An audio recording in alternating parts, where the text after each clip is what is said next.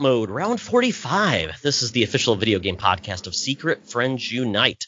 I'm your host, Todd Oxtra, joined by my cheerful friend from the north, the Canadian, Mark Carabin.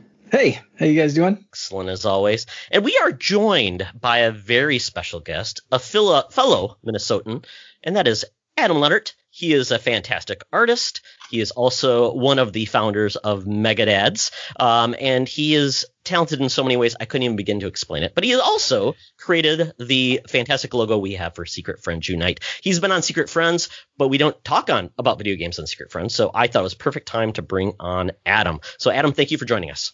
Absolutely. It's a pleasure to be here. Thanks for inviting me. Yeah, and Adam, you're kind of in that spot where you're feeling 2020 a lot more than some people because you are big into the convention scene and being around people and showing your stuff and meeting fans and building a fan base. And that's kind of crazy because you attend multiple conventions in Minnesota. Yeah, we not only do we do local video game conventions and I do a lot of art convention work, but this year we had big plans to go to E3, and that got flushed down the toilet like everything else in 2020. So while everybody's been feeling the pinch of staying home and being able to do less, I'm definitely missing seeing people and talking with people and sharing what we do. And obviously coverage has been limited as far as video games go. So I'm ready for it to be done, man. I'm ready. I am ready to turn the page on 2020. That's kind of not it. Like, yeah, you guys are not. I mean, there's only so much we can do to kind of wait out the pandemic part of 2020. Mm-hmm. But like Megadads is kind of taking a step further than that to affect some things that you can change. Any chance you can tell us a little bit about what you guys are doing there?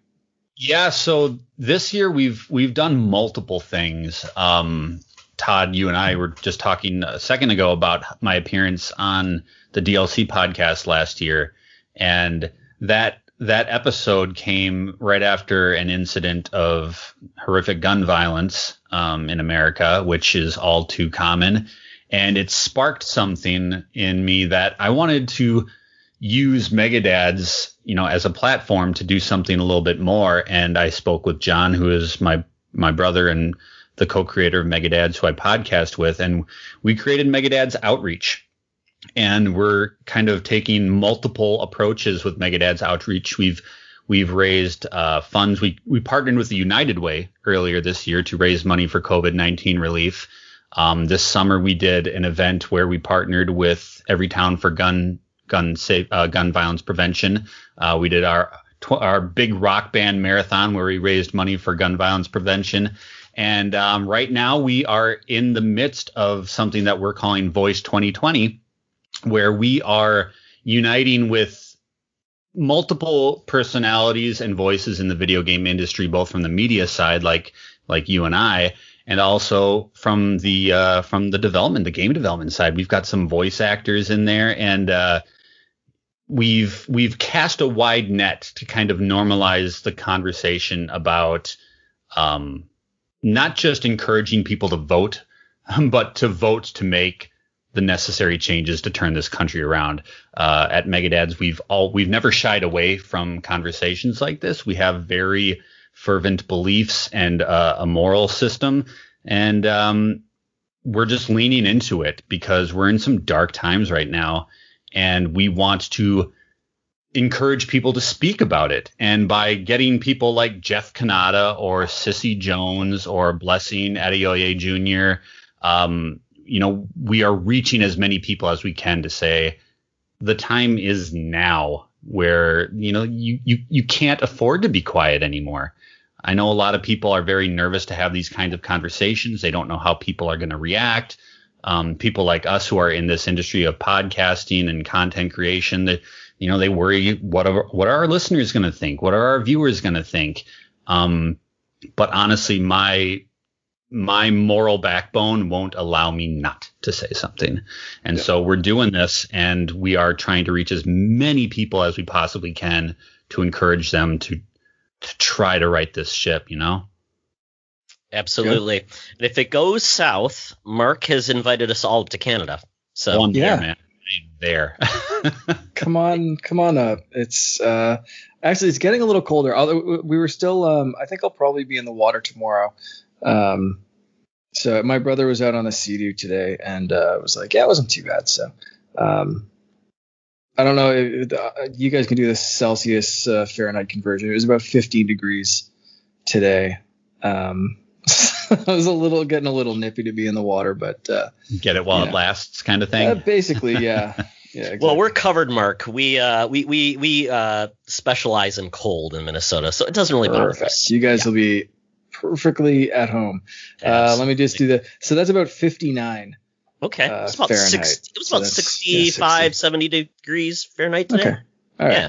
So I was out not my too bad. Speedo. It's fine. Yeah, exactly. Perfect. Yeah. You guys will fit right in. It's great. Yes, we preferred everybody nice and erect when we well, some parts. Anyways.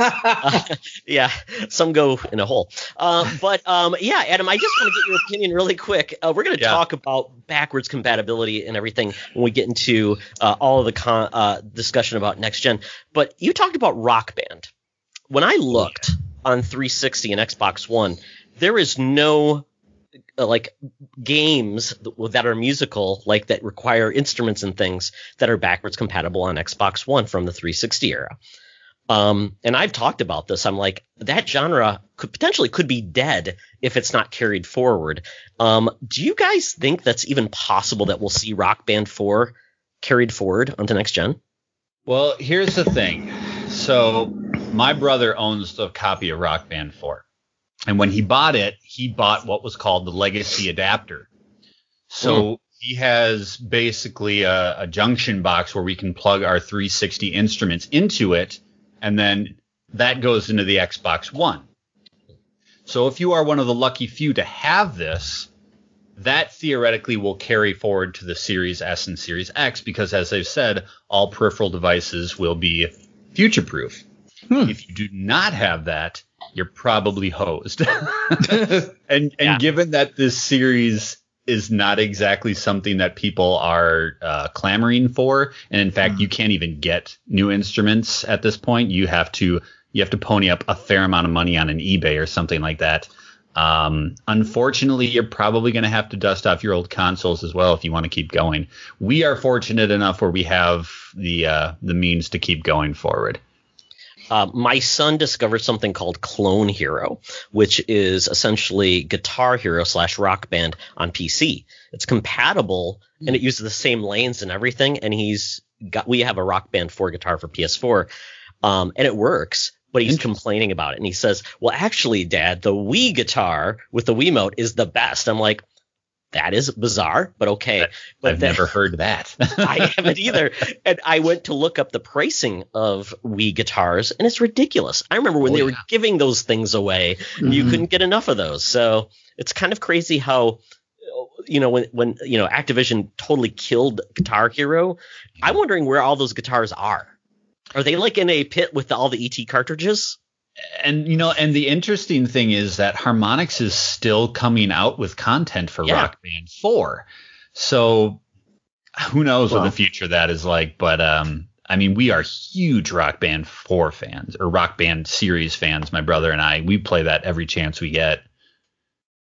Do you guys think we'll see a resurgence like we did with Tony Hawk recently? Like they destroyed that series. For all intents and purposes. Like they went, with the skateboard peripheral and all that kind of crap. Like they drove that into the ground, completely killed it. Kind of similar to how a lot of people feel like the music instrument thing, that was like they iterated so much, and then you had Aerosmith versions and Beatles versions and this, that, and everything else, and it was just like done to crap, right? It was like, do you think in a couple of years, the world will be ready for this resurgent of here's Guitar Hero 1, 2, and 3 in a bundle, or something like that, or Guitar Hero Super Collection, because I think they already did Guitar Hero Ultimate. So they'll come up with something Guitar Hero Retro, and it'll be for the new consoles and all that kind of back to the roots kind of thing, just like they're doing with Tony Hawk 1 and 2.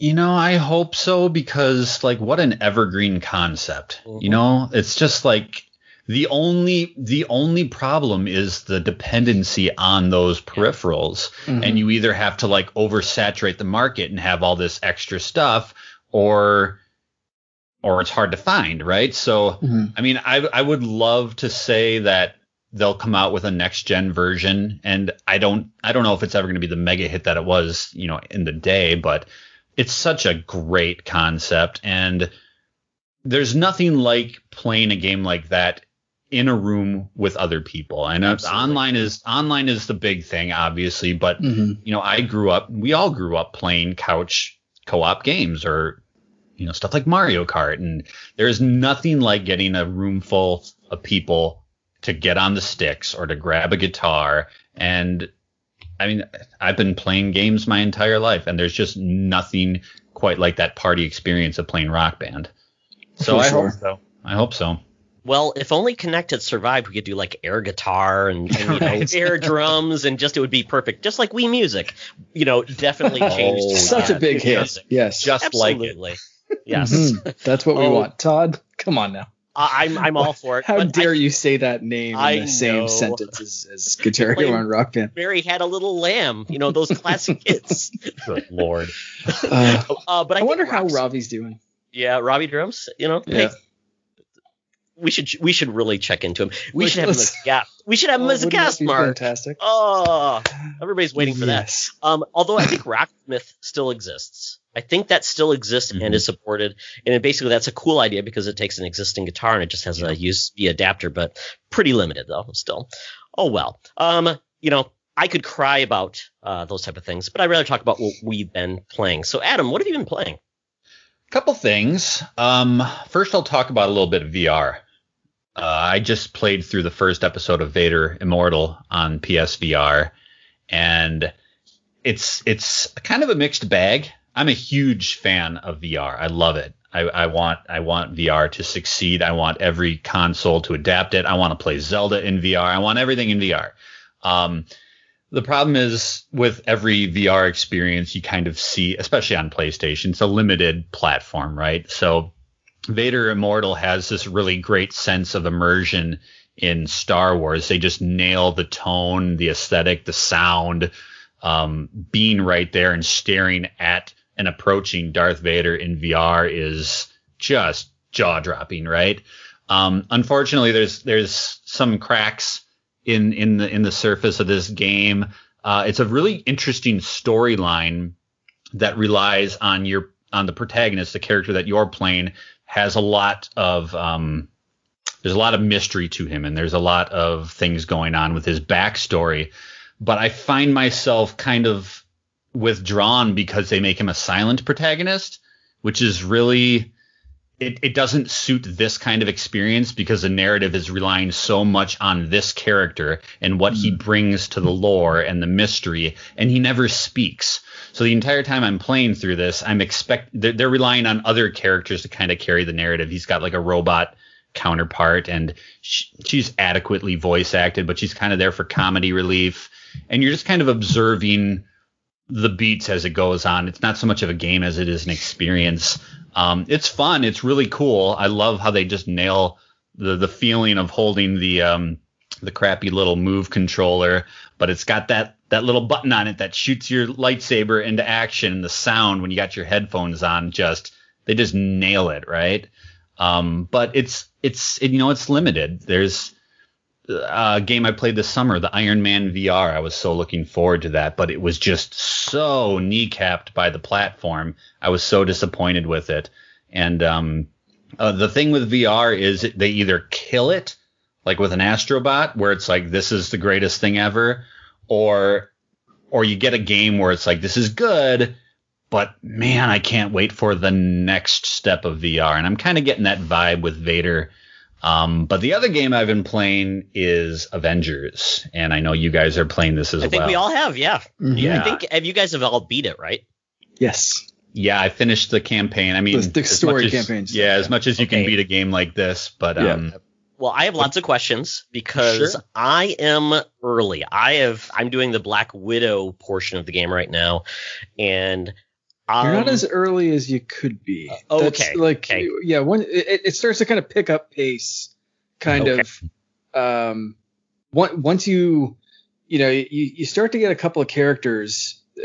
Adam, you can kind of back me up or argue this if you want to, but it starts off and it's such a personal story with Kamala, and then you kind of run into Bruce, and you're developing both of these characters, and then you meet Tony. Slight spoilers for anyone who's thinking about playing this. So maybe, if you don't want to hear any Avenger stuff, skip ahead because maybe minor story beats. But I'll try to keep it vague. So you pick up Tony and there's this, back and forth and kind of argumentative. Are they going to beat the crap out of each other or make out kind of thing with Tony and Bruce? Yeah, it's great. It's fantastic. Really, really well acted. And you kind of really start to get into these characters and different iterations of these characters than we've seen in the MCU and so forth. And then I find, you get a little bit of this mystery stuff. Black Widow comes onto the scene, and then the rest of the characters is just kind of like, hey, and then suddenly Thor's here, and then this happens, and then this happens, and then the story's over, and it's like, WTF did they just do to me right there? Because I was so invested. Like, they had such great character development for a few of these, and then it was just like slap in the face, like, let's go. And there were a couple of story beats that was like, there's one with Tony and someone else in space, and that's all I'm going to say. And space? I'm intrigued. Yeah. And it's a really like nice moment for a second, and then everything goes to hell. But yeah, Adam, how did you feel about the pacing? Am I kind of correct in once you get Black Widow, everything really starts to speed up? It's such a complicated game to explain.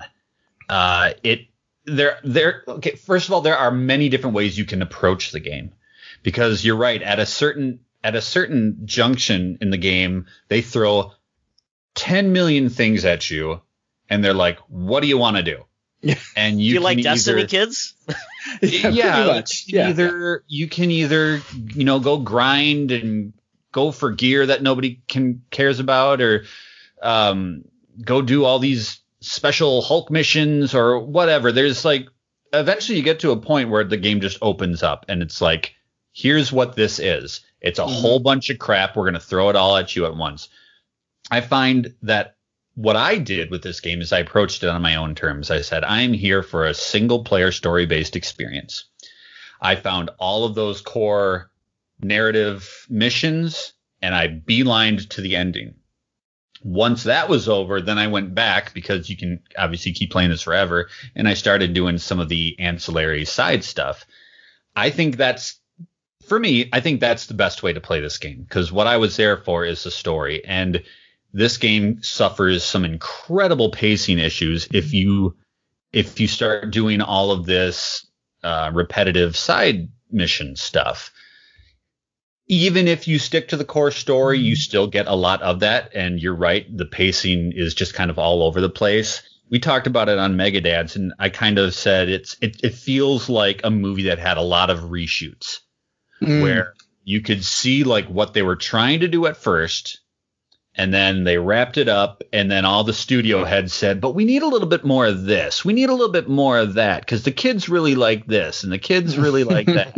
And then they inserted a whole bunch of crap that isn't necessarily bad. It just messes with what the other element of the game is. It's got dual personalities. Yes. And I think they both work, but I don't think they necessarily work in cohesion with each other. They don't necessarily mesh like you want them to. To me, reminded me of Anthem in that sense, where Anthem had this story mode of, things that they wanted you to do, but then they kind of, and it felt like halfway through development or sometime through development, they said, no, you know what? We're going to make this a game as a service. We're going to do the Destiny thing.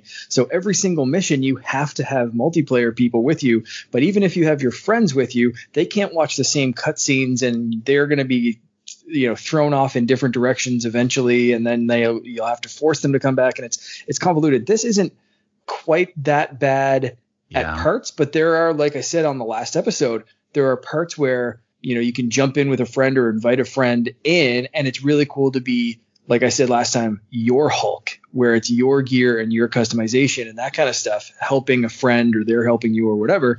But then there's some that are solo missions, some that it's like tacked on weirdness, and like Adam said, there is a little bit of whose line is it anyway kind of feeling to this, of like everything's made up and the points don't matter. It's like there's 17 different freaking currency systems and like upgrade paths are like, hey, spend this on this, but maybe you don't need to do that right away. And it's like like Adam said, the gear doesn't really matter up until a certain point. It's like, oh, for God's sake, just let me play a Spider-Man like Avengers story. Yeah, and see, that's just kind of it, because like that Spider-Man stuff is in there.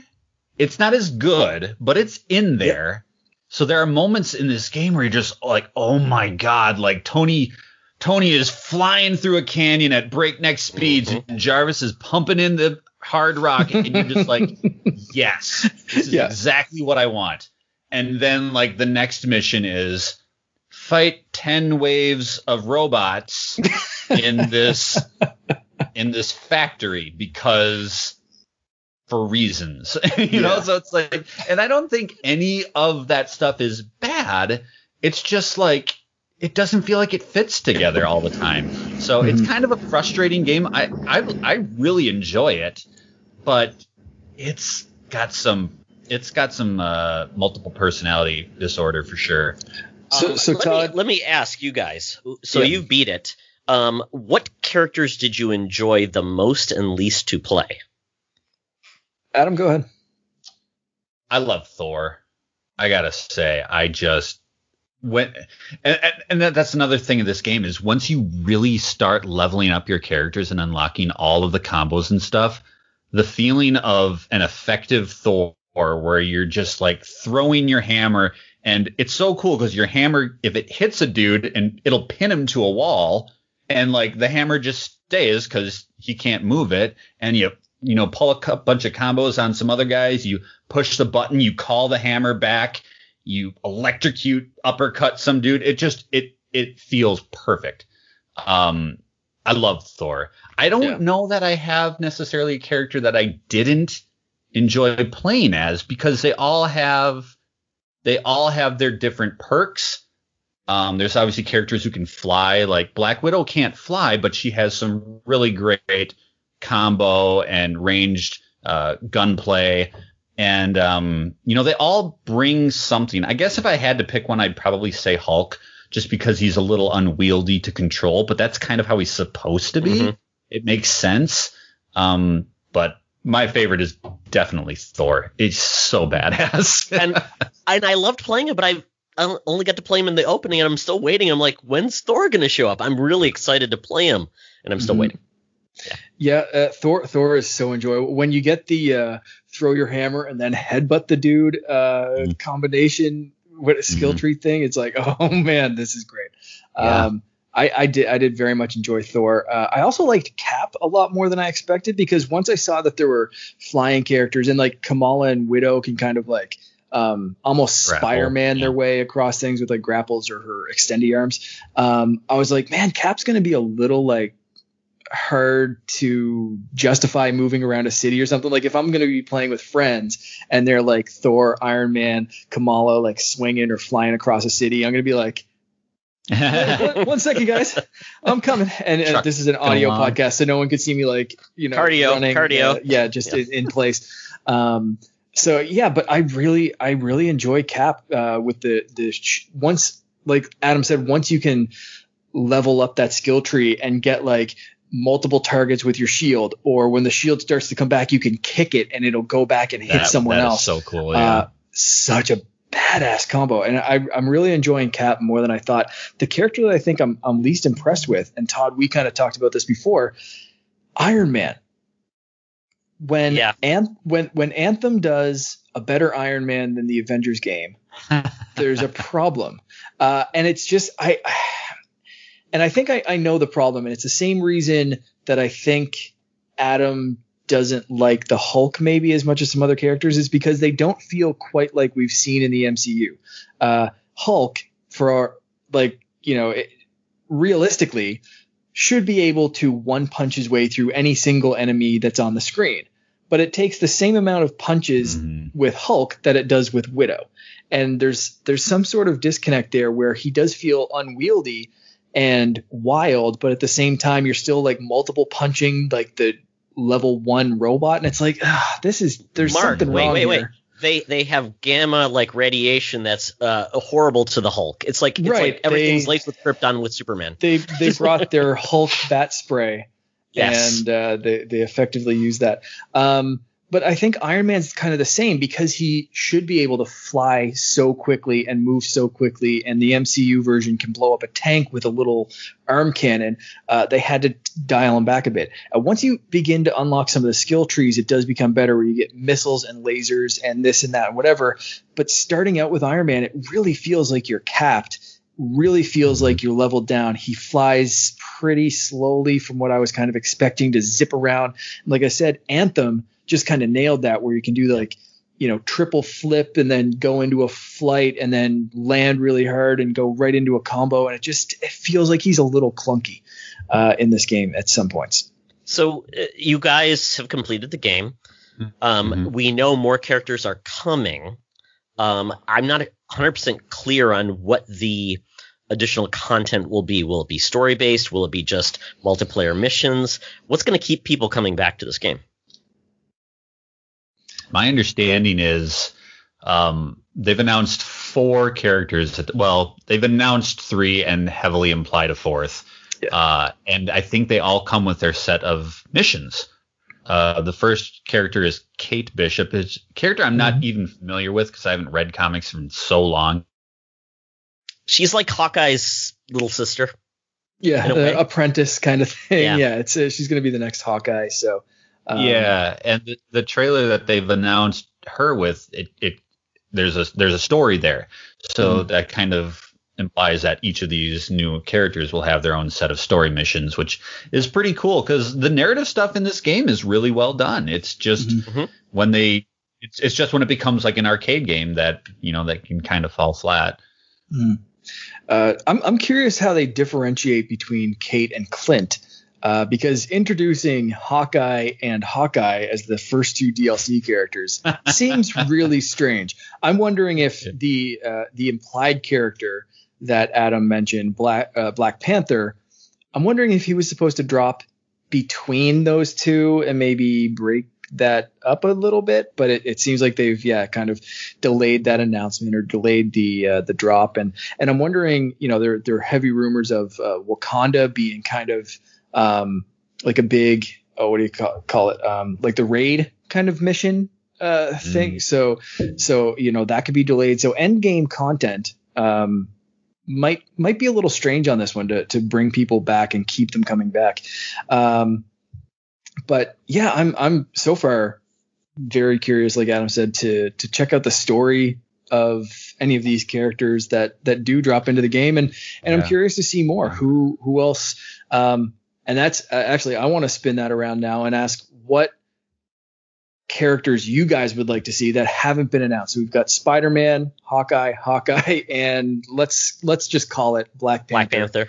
Basically there. Who else do they need to add to this roster? A couple of characters. Who do you guys think who'd you like to see?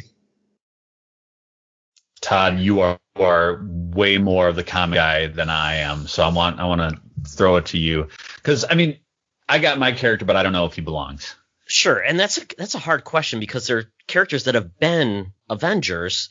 I just don't know if they're going to open it up because there's Red Herring, which is the X-Men, like Wolverine has been an Avenger. I don't know if they're going to open this game to those characters because I think this game was in progress before Marvel bought Fox. So I'm assuming they said, nope, we're not doing that. But I think Vision would be a very interesting character because of his power set, ability to fly, and because he basically has that intangibility, which could be interesting because he could go through robots and blow them up. So I think that would be a unique take, and obviously then with the companion set of Scarlet Witch could also be an interesting set to add. So that would probably be my take because they're very iconic characters with Avengers. I think Doctor Strange could have some really cool combo stuff in there.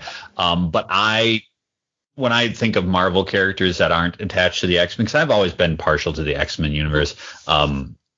I don't know if he was ever an Avenger, but Daredevil is like my guy. He is so cool. I would love to see Daredevil in there. All sorts of aerial combat, and I think he'd be pretty cool. It'd be really cool. I mean, yeah, and I don't know, like we haven't really seen.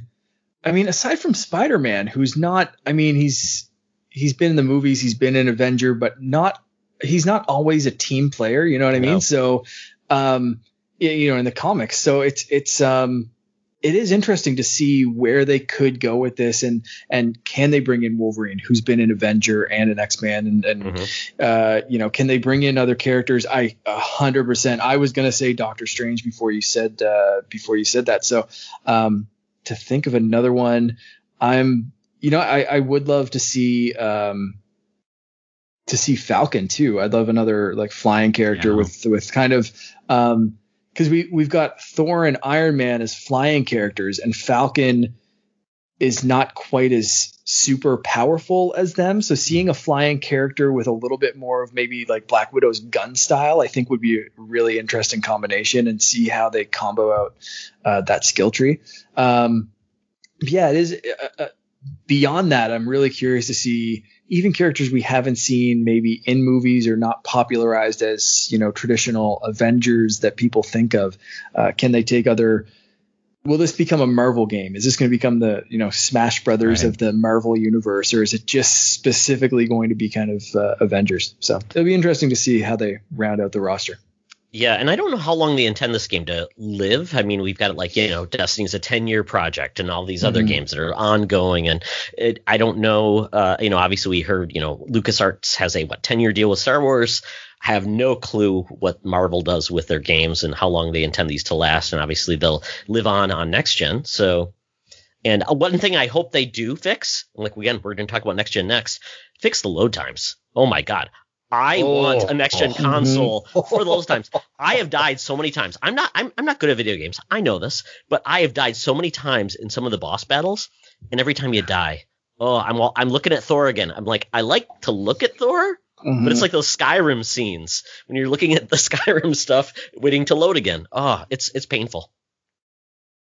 Yeah, agreed. Anything else, Adam? Yeah, I would just say before we move on, one more thing that I kind of like a wish list for this game is I would love at a certain point when they do rack up enough of these additional characters, I would love some sort of mode or stage where you can have like 10, 12 heroes all come together for like a massive, you know, Infinity War, Secret War kind of battle. I think that would just be amazing if you could open up that online, because right now it's, you know, it's capped at 4 players. Yeah, they could do more there. Yeah, once they get a big enough roster, you know, you think about that battle in Infinity outside of Wakanda, and just imagine getting, you know, 12, 15 people online, all as different Avengers in this massive battle. I think that could be, there's a lot of potential for something like that.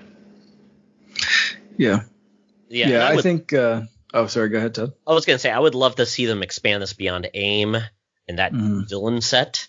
Yeah. Go really crazy into the villains, get more really villains versus just robots and AIM thugs. I think that'd be a lot of fun as well. Yeah, I mean, you know, there are things I think in this game that kind of hint toward. I mean, it's going to be more robots, but possibly an Ultron or a version of Ultron that's in this game. Like I said before, a raid in Wakanda, but I think they could also.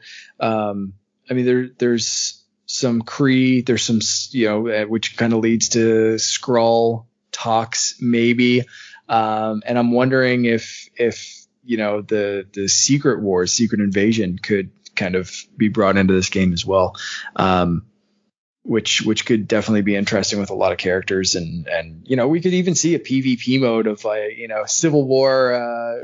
Once they have enough people, you know, this PvP, get 4 versus 4 or something like that, or even, you know, bigger teams, but the Civil War we saw in the movies was not quite the Endgame Infinity War kind of giant battle, but it could still be kind of cool with 4 or 5 people per team and just duking it out as Avenger versus Avenger. That kind of neat. Very cool. Yeah. Adam, anything else you've been playing? No. I'm a dad, so I'm pretty limited. I totally understand, and I have no excuses because like my son plays games and he lets me play games, so that is something you guys get to look forward to because eventually they'll be playing on their own and they won't want to talk to you. So there you go. Yeah. So Mark, you've been playing an oldie but a better. Better? I don't know what do I say. Oldie but a goodie, but oldie but a goodie, I guess. Yeah. Full Throttle. I got back into, saw someone talking about it online, and I had to jump back in, and it's great. It's been years. So it was Jason Lacey that was talking about it. I don't know if he finished it or played it or something, but he was talking about it on Twitter, and I was like, man, it has been years since I played that, and I know I think I have it on PlayStation, but I said, with being a new dad, again, my game time is a little limited. So when I'm sitting down on a console, I'm usually either Fortnite or Avengers recently. So I said, I'm going to pick this up on the iPad and just be able to kind of play it a little bit like right before bed or while I'm watching TV or doing something. But man, I loved this game growing up and I still love it. I still remember like lines, story beats, little secrets, little where things are. And it's like, it's been 15, 20 years since I played this game. And to remember stuff like that, it's like watching an old favorite movie or something. It's just all flooding back to me. And it's such a fun game, such great voice talent, especially for the time. And it's a special experience. The iPad, probably not the best place to play it. It is a little just hindered by touch controls. And I have read a lot of reviews that say like it's been buggy or crashy. I have not experienced any of those. I don't know if that's thanks to the iPad Pro or I'm just lucky or something, or that maybe they fixed it and I'm reading old reviews. I don't know.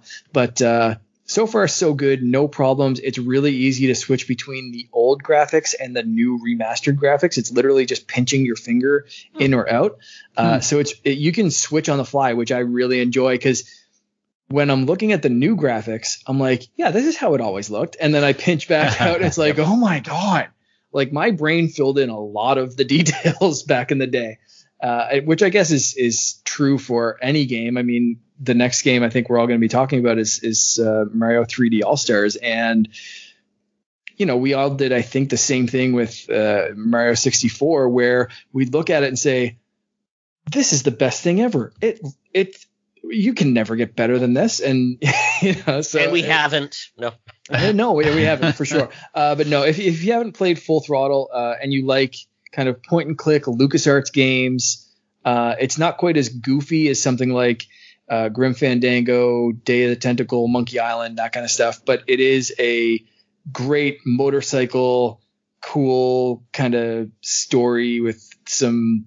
Yeah, it's just great. Just check it out. It's like $5 on the App Store if you want to go that route, and I think 15 on console, Steam, wherever. So it's worth picking up.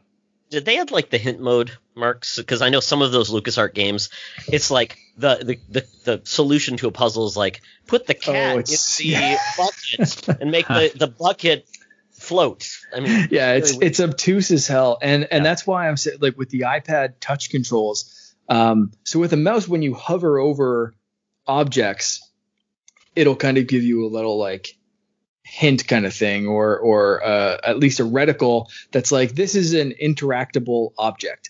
With the iPad, you're just looking at a screen, so until you put your finger on something, you don't know that something's interactive. But what you can do, and I found this out very quickly, is you can basically just kind of like drag your finger all across the screen and wait for something to pop up, wait for that little reticle to show up. So if you are stuck, I haven't been stuck enough that I've needed a hint mode, so it might be there, but I haven't needed it yet. But again, I'm going on these 15, 20-year-old memories of like, yeah, I still remember that stupid hoses that you need to connect to the gas can to connect the thing after you make the cops come to the tower. And like I'm remembering all this weird shit that I'm like, I don't remember French from high school, but like this is sticking in my friggin' brain. I don't know. That's the kind of stuff that pisses my wife off.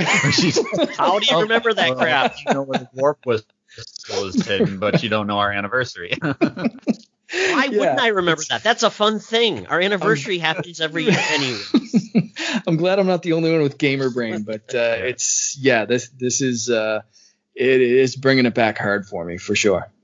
Excellent. We'll talk about the next game last, but really quickly, I'm playing a game called Huntdown. I don't know if you guys are familiar with this game. It's on Switch, but it's also on PS4 and Xbox. And this game is a pixel shooter, kind of like Blackthorn. Remember that game Blackthorn that Blizzard did?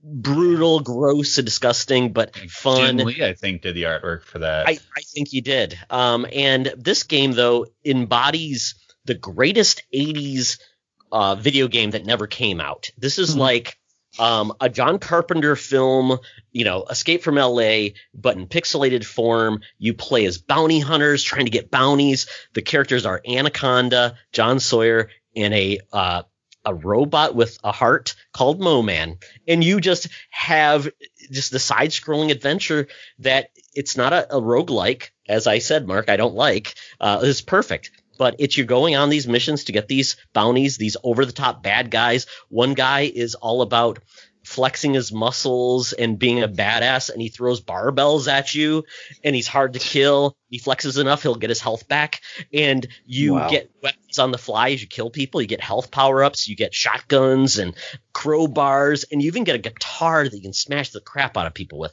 And it's just a fun game. I just really enjoy it. It's challenged, but it's not like so hard it's like I'm not enjoying this. And the wit and humor they have, it just feels like I said, the soundtrack feels like Stranger Things and those soundtracks of the 80s that just get in your brain. It's like, oh my God, this is awesome. Like Kung Fury, those type of things. It's very tongue in cheek, very goofy, and each character is just those 80s stereotypes in video game form. Check it out. It's like $20. And I picked it up on Switch and it was on sale, but I'm like, I've got to play this game, and I'm really enjoying it. It's really fun. So check it out. It's great. And they're actually selling. This is awesome. They're making an arcade cabinet for this game and are going to start selling it. That is fantastic. So is the visual of this more what console generation would you line it up to? This is a Genesis game. This is like flashback looking kind of era, but actually a little bit more, because it's modern, it can take advantage of those things. But I'd say definitely Genesis in that era. Right. I don't know if you guys feel this too, or if it's just me, but there's a point where like so many games are coming out, like indie games or whatever, that are retro style, but some of them I think for me almost go too far regressed of like, I don't know, they do something that the graphics are just like almost too simplified to me. And that Super Nintendo I find is the sweet spot for me. And if it starts to look NES or even like a little earlier, I'm just like, the game really has to hook me in order for me to get in it. And that might just be my age or when I really got into gaming or something. But this game looks awesome. Oh man, that artwork. Yeah, I just tossed in the link of the main characters in the chat. Yep. Where's my Switch? It's in the living room. I want to go buy this game right now. Just watch a YouTube video. You'll know if you like this game or not. But to me, it was totally worth it. It's fantastic. Awesome. And then Mark, lastly, Mario 3D All Stars. Adam, did you get this as well or no? I am waiting. Okay. Obviously not for a sale because it's Nintendo, but I just didn't feel like dropping the $60 on this until I'm ready. Let's just say I have complicated feelings about this game. Yep. I think a lot of people do, and I think a lot of people are waiting till like April 1st, as we talked, March 2021, and see that's what they do, dies. Because that's everything ends on March 31st apparently, and Mario dies. He's killed. That's his birthday present. But Mark, how much have you? So I got this game. I actually got a second copy I was the hero to my friend with his young son. He's 7 years old.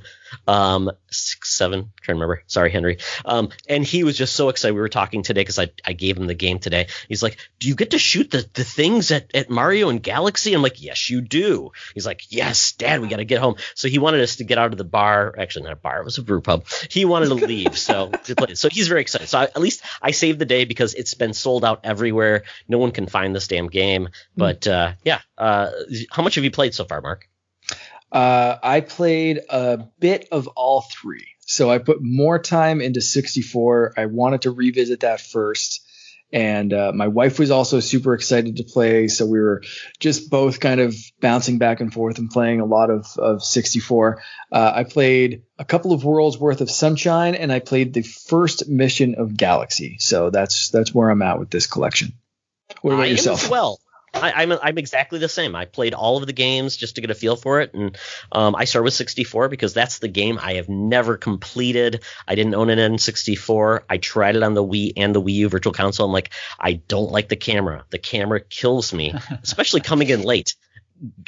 Sunshine was my first real Mario 3D game, so that had a decent camera with dual sticks and those things like that. So it was a struggle for me. I had no nostalgia for Mario 64. So that's where I'm like, I'm going to try to get through this.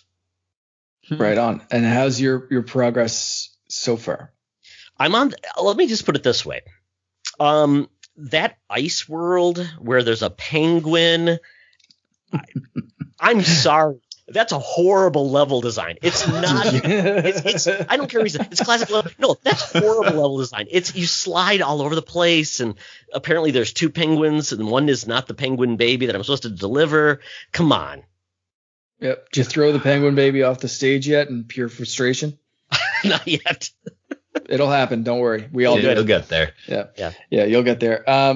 Well, I hope you stick with it. It is, it's definitely, I think, hard to go back to if you don't have the nostalgia, but that's one thing I do sort of appreciate about this collection. And I know, I think this is going to be I'm not going to say quite hot take to steal something from Adam's show, hot take. There is an argument to be made with remaster versus preservation, I suppose. And I do appreciate that they went and maybe a little too much in the preservation. Like, this is pretty bare bones. Like, they could have done, especially for the physical collection, like, come on, make this an event, guys. Like, just do something. But as far as feeling like this is an emulation, and yes, they've bumped the graphics up a bit. Even 64 does not look horrible on a 4K TV, even though it's only putting out 720, which I was kind of worried about. But I do appreciate that these games look, feel, play the same way I remember them. If you don't have the nostalgia, maybe that's a good thing or a bad thing, depending on how you feel about retro gaming and preservation and that sort of thing. But if we got this collection and it was all of three of these games kind of remade to look like Odyssey or in the Odyssey engine, I would have absolutely loved that. But part of me would still say, oh, this is really great. I really love that they've updated this, but I kind of want to play the original as well. Just like with Full Throttle, how I can play the original with brand new high definition artwork that looks absolutely stunning on the big iPad screen. And it's like, like I said, it's how it always looked in my mind, but I can instantly pinch that and go back to the really, really pixelated kind of very simple graphics that it used to look like. There's a part of me that loves both of those approaches, and would I love to see maybe this version of the game more in a virtual console. And so many people, I think, there's been several shows that have said this isn't All-Stars. All-Stars, the original one, was remake. Adam, was that you guys that was talking about that? Yes. Okay, cool. Yeah. I was like, yeah, I know there was a show, and I'm pretty sure it's Adam as I'm saying this. So I'll use that to pass it off to you and say, is there a part of you that feels like the same way in like preservation, or did you want them to go full all out? Because I know you've already talked about it on your show a bit, and I think people should go and give that a listen for the full thing. But how are you feeling now that it's out and you're seeing some impressions and gameplay maybe? I read a couple of the reviews, and when this game was announced, I was like, oh, this is awesome. Everybody's been theorizing that this has been coming out for the longest time, and they finally announced it. Yes, awesome. And the more I looked at it, the more I was kind of like, this is not All-Stars. And, I'm old enough to have played the original Super Mario Brothers 1, 2, and 3. And on the Super Nintendo, when they released that magical package called Super Mario All-Stars, it was a complete rebuild of all of those games. So the entire time people are theorizing that there's a 3D All-Stars, naturally my brain is locked in on the fact that these are going to be remakes. These are going to be rebuilt games. I think you're exactly right. I think there is a market and a place for these games exactly as they are. And I think exactly as they are, these are fantastic games. I love Mario 64. I love Mario Sunshine. I kind of like Galaxy. But when you market it as only the second iteration on something that has already established itself as a series of remaking and rebuilding the most iconic Mario adventures, and all you're doing is porting them, I think that's kind of bullshit. And I get it. I'm going to buy this game. I am, and I'm going to enjoy it. But I also don't want to give Nintendo a pass. If you wanted to just port it, you should have just put it on the eShop. I think the fact that they're putting that label on it is just, to me, All-Stars means something more than what this game is. And that doesn't hold anything against these games because, as I said, they're fantastic games. But I just kind of think you're watering down what that title means to old fogies like me who remember what All-Stars used to represent. So I'm conflicted. Like I said, I think this is a great package of extraordinary games, but I also feel like they did the absolute bare minimum of what they could do with this package. Mm-hmm. Yeah, and we've seen examples of these Mario games looking beautiful on the Dolphin emulator. We've seen the Unreal Engine where they make Mario look delightful, and this isn't these are just Even Nintendo rebuilt the Mushroom Kingdom from 64 in Odyssey. You already did part of the work. I think that was a big tipping point of people being like, "Oh, this is just a testing ground. They're totally mastering this." Yeah. It's coming. So it just kind of makes it all the more dumbfounding. Where you're like, "What the hell are you doing?" So I don't know. We've seen great.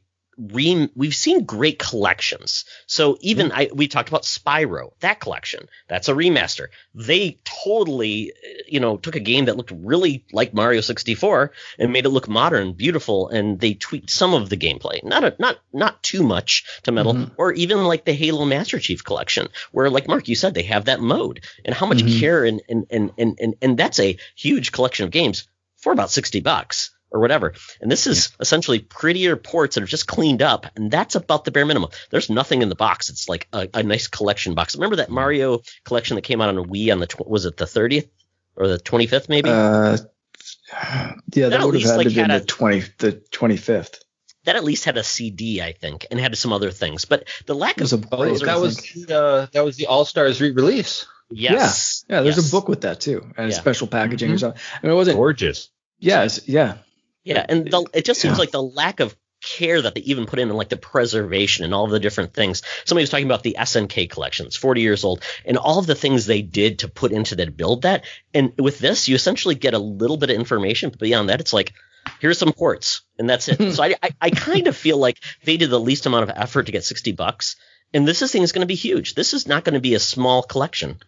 I think you're forgetting the soundtracks, Todd. If you want to take these soundtracks anywhere with you, all you have to do, instead of downloading these on Spotify or Apple Music, is stick your Switch in your pocket, get the wired headphones. My Jinko jeans? Get the wired headphones that no one uses anymore, and enjoy these magical soundtracks on the go anywhere that you can. Is it like the iPad? What was that one little what was the iPod that had no shuffle? It just was a shuffle. The shuffle, the iPod Shuffle with no buttons or anything else. It was just here, enjoy whatever music you put on this. It's potpourri. Yeah, we love it. My son is excited because he's never played Sunshine. So this is the cheapest way to play Sunshine, so at least we have that. The other games have been available on other platforms. I mean, Galaxy was $20 on Wii U. I think Mario 64 was $8 on the Wii U Virtual Console. So it's not a great deal, but I kind of feel like at this point Nintendo's like, we're giving you something. Yeah, but right, when you start thinking about it like that, it's like, ugh, yeah. Oh well, that's what we've been playing, folks. But now it's time to get in some news, and I think we're going to condense everything a little bit because a lot of this stuff has already been discussed and talked about, but we just want to keep people up to speed. So the first story is really about Xbox finally being revealed. And Mark and I was telling you about this. The Xbox Series S was basically leaked.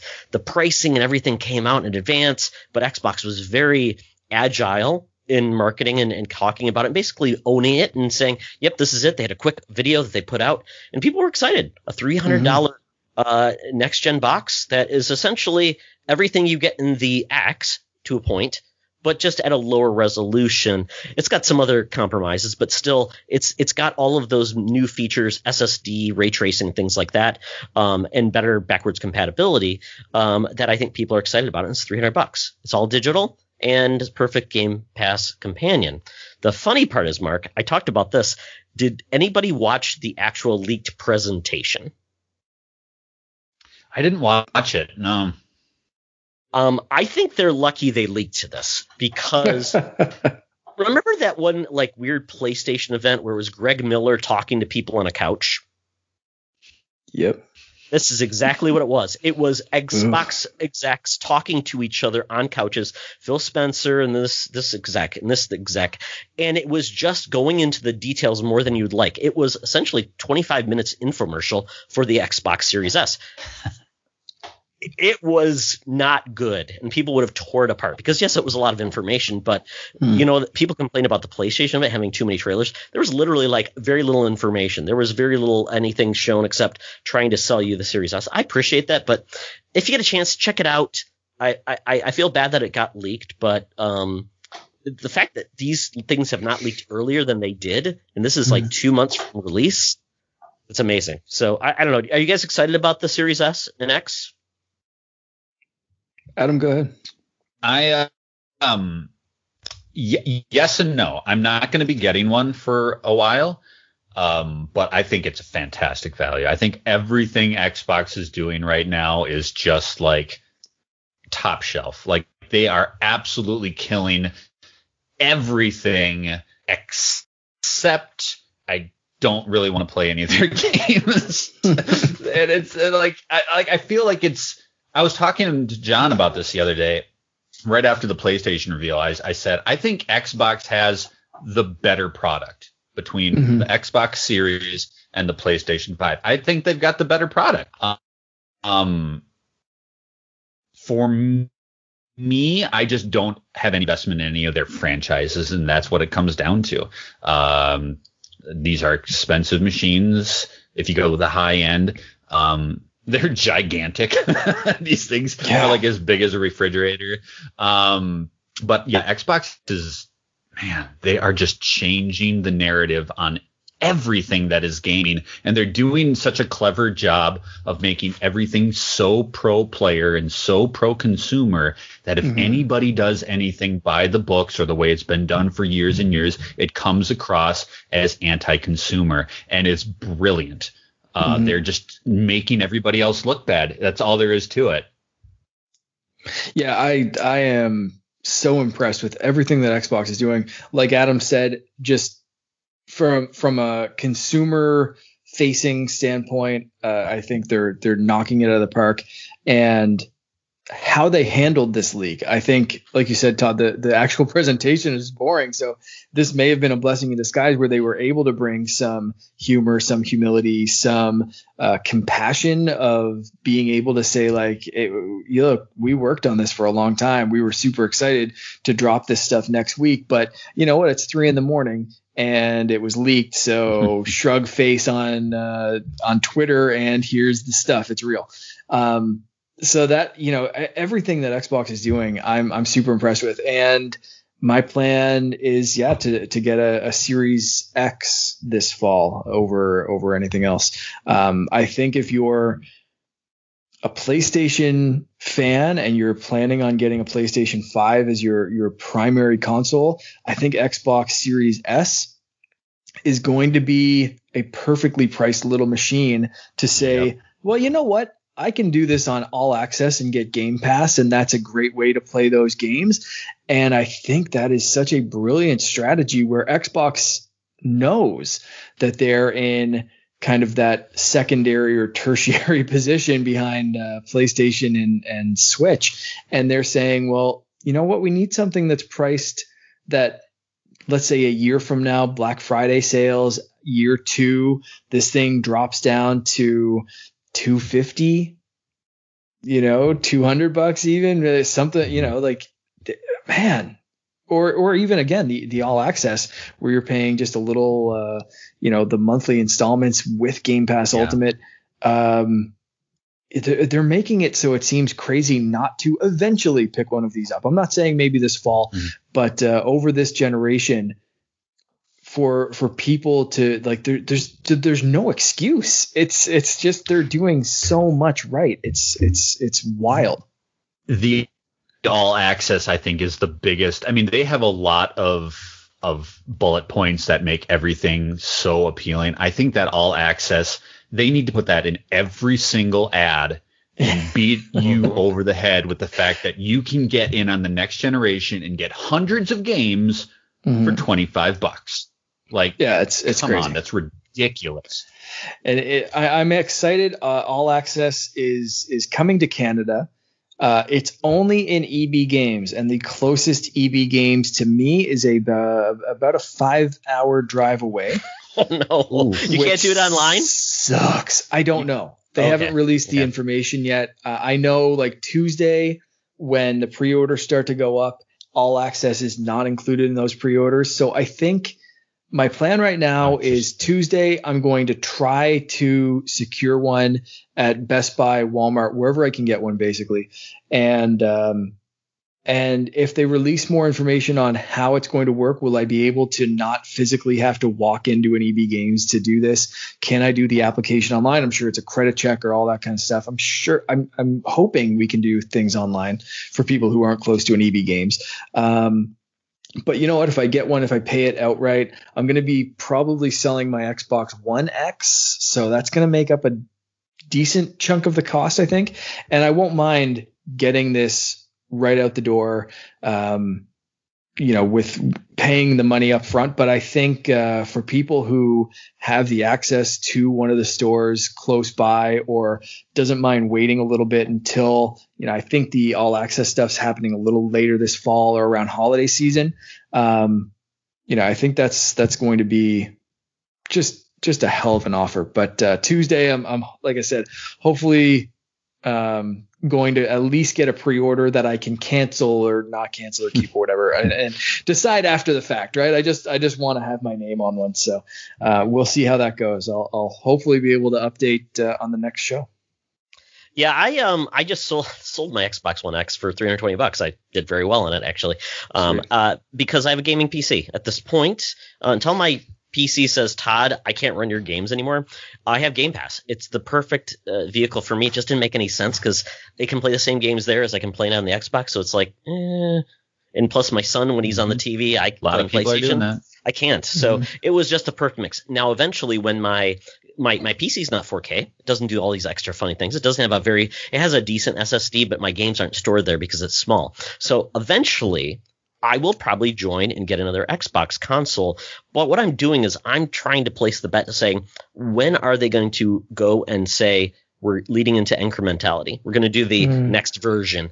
I think that's going to be more of a common occurrence than we would expect this gen. So I could hold off and wait to the next best thing and kind of hopefully it's a refined system and has, the library built up and everything. So that's where I'm leading. But I think this is perfect. And my friend, we were talking today, he missed out on the Xbox generation with the Xbox One. So he's all in on getting an Xbox Series X Game Pass because he's going to play Halo and Gears. So this is perfect for everybody. So you're waiting for the Xbox new Series X XL2? That's the one here? Yeah, it's perfect. Apple do like this is the new iPad, and then they shifted, and there's another iPad, and this is the iPad 10.7 inch size, and yeah. Oh yeah, their naming conventions has been. Yeah, they've just come out and said the next generation of Xbox is called Xbox. Yeah. It's like yeah. That's the smartest thing you can do. Just say that. When people get into the store and they have to pick a model, they can worry about it then. But just for the love of God, just call it Xbox. Call it Xbox. Yeah. Exactly. Like Nintendo. Everything's just a Nintendo. Mm-hmm. Yeah. You're starting to see that with at least third-party accessories that I've noticed. It's made for Xbox. It's not because everything's forward and backward compatible with all the accessories. So anything that I'm seeing come up third-party. That they're coming out with the designs and that kind of stuff, and some really cool looking accessories, but it's all just made for Xbox. It's not PS5 or 4 or Series X or Series S or whatever. It's just Xbox. So I think that is pay off for them move. Eventually. For sure. Yeah. And then we pivot to PlayStation 5. They had their event, and I'm going to go very quickly with what happened at that event. So the event launched with a Final Fantasy 16 shown on PC because that's only where it's available now because they're building the game. But that is coming to PlayStation 5. It may come to PC later. I don't know. But at this point, it's exclusive to PlayStation at this point. Then Spider-Man Miles Morales was shown, and then the confusion started. This game is going to cost $50, depending on where you play it. It will be on PS5, also on PS4, and there will also be a extended Miles Morales Spider-Man Special Edition with the original PlayStation version for $70. Where and how you can upgrade is a little bit confusing. I'm still a little bit confused on that. But and what can upgrade and can you do what, we don't know yet. More to come on that. Hogwarts Legacy. This is basically the Harry Potter game, but it's set in the 1800s. It's open world RPG. This will be coming out 2021. I believe it's only for next gen systems. I don't think it's going to be coming to PS4. Oh, I think it is coming to. Oh, is it as well? Gen. I think it is. Okay. I'm wrong then. There you go. Then Demon's Souls Remake. There was some confusion on this, but it's been finally cleared up. This is only going to be on PS5. This is a Sony property. This is not going to other consoles, folks. Sorry. And this is not going to PC. It might go to PC, but like in 5 years. So did you see the? Oh man, what account was it? That was like it's like the joke PlayStation president or whatever account. I forget what it is, but it's like yes, yeah. It was like when we said Demon's Souls is coming to PC, we meant PlayStation consoles. I love that. I love it. Like the dog meme. Oh god, that's so terrible. Yeah. And then I mean, there's some other things that were showing this, but a lot of the stuff was kind of irrelevant. But then at the end, God of War sequel. That was the one last thing. It says I think it was like Ragnarok is coming. Rather than called Ragnarok. So there's been discussion about this, but some people have said maybe this is something else, but this essentially is God of War 2. It's been 3 years since the last game, so that makes a lot of sense that they've had time to do that. And I'm hoping this will truly be an exclusive because at this point we don't really know. Yeah, the price for go ahead.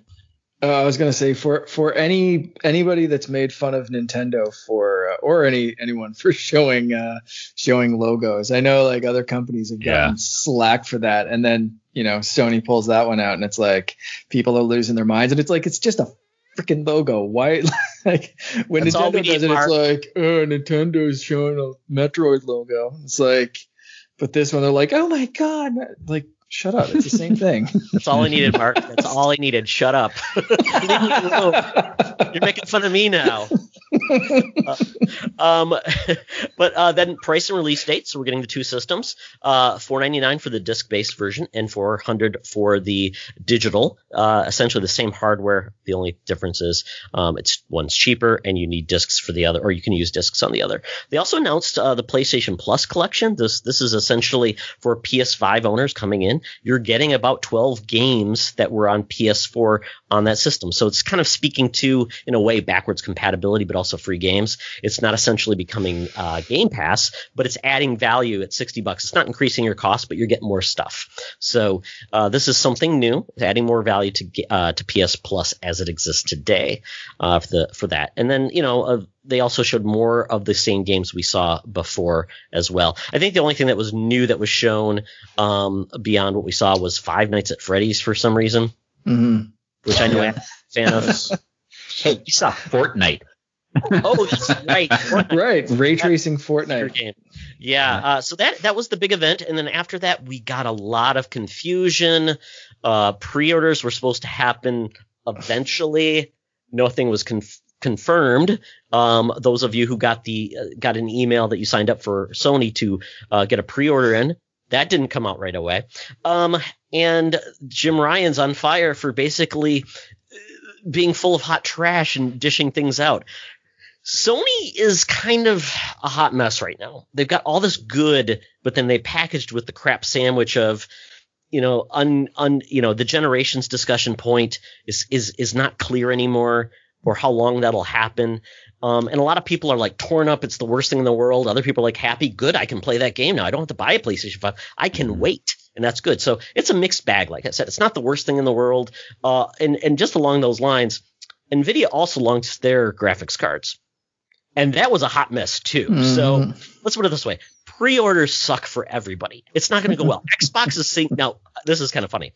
Xbox has told us when they're going to have pre-orders. Do you think it's going to be great that everybody at the same time is going at websites? No, I can't wait for Best Buy to crash. Exactly. I don't think it's going to go fantastic. Better. I think it's going to be a hot mess for everybody. So the problem with PlayStation is they need to work on their PR. They need to work on the face of their company because they do a lot of things right, even if they are kind of archaic ways. But every time they open their mouth, it just sounds so disconnected with what the reality of players is today. Like Xbox is doing so many things right that it just makes Sony look sloppy and bad no matter what they do.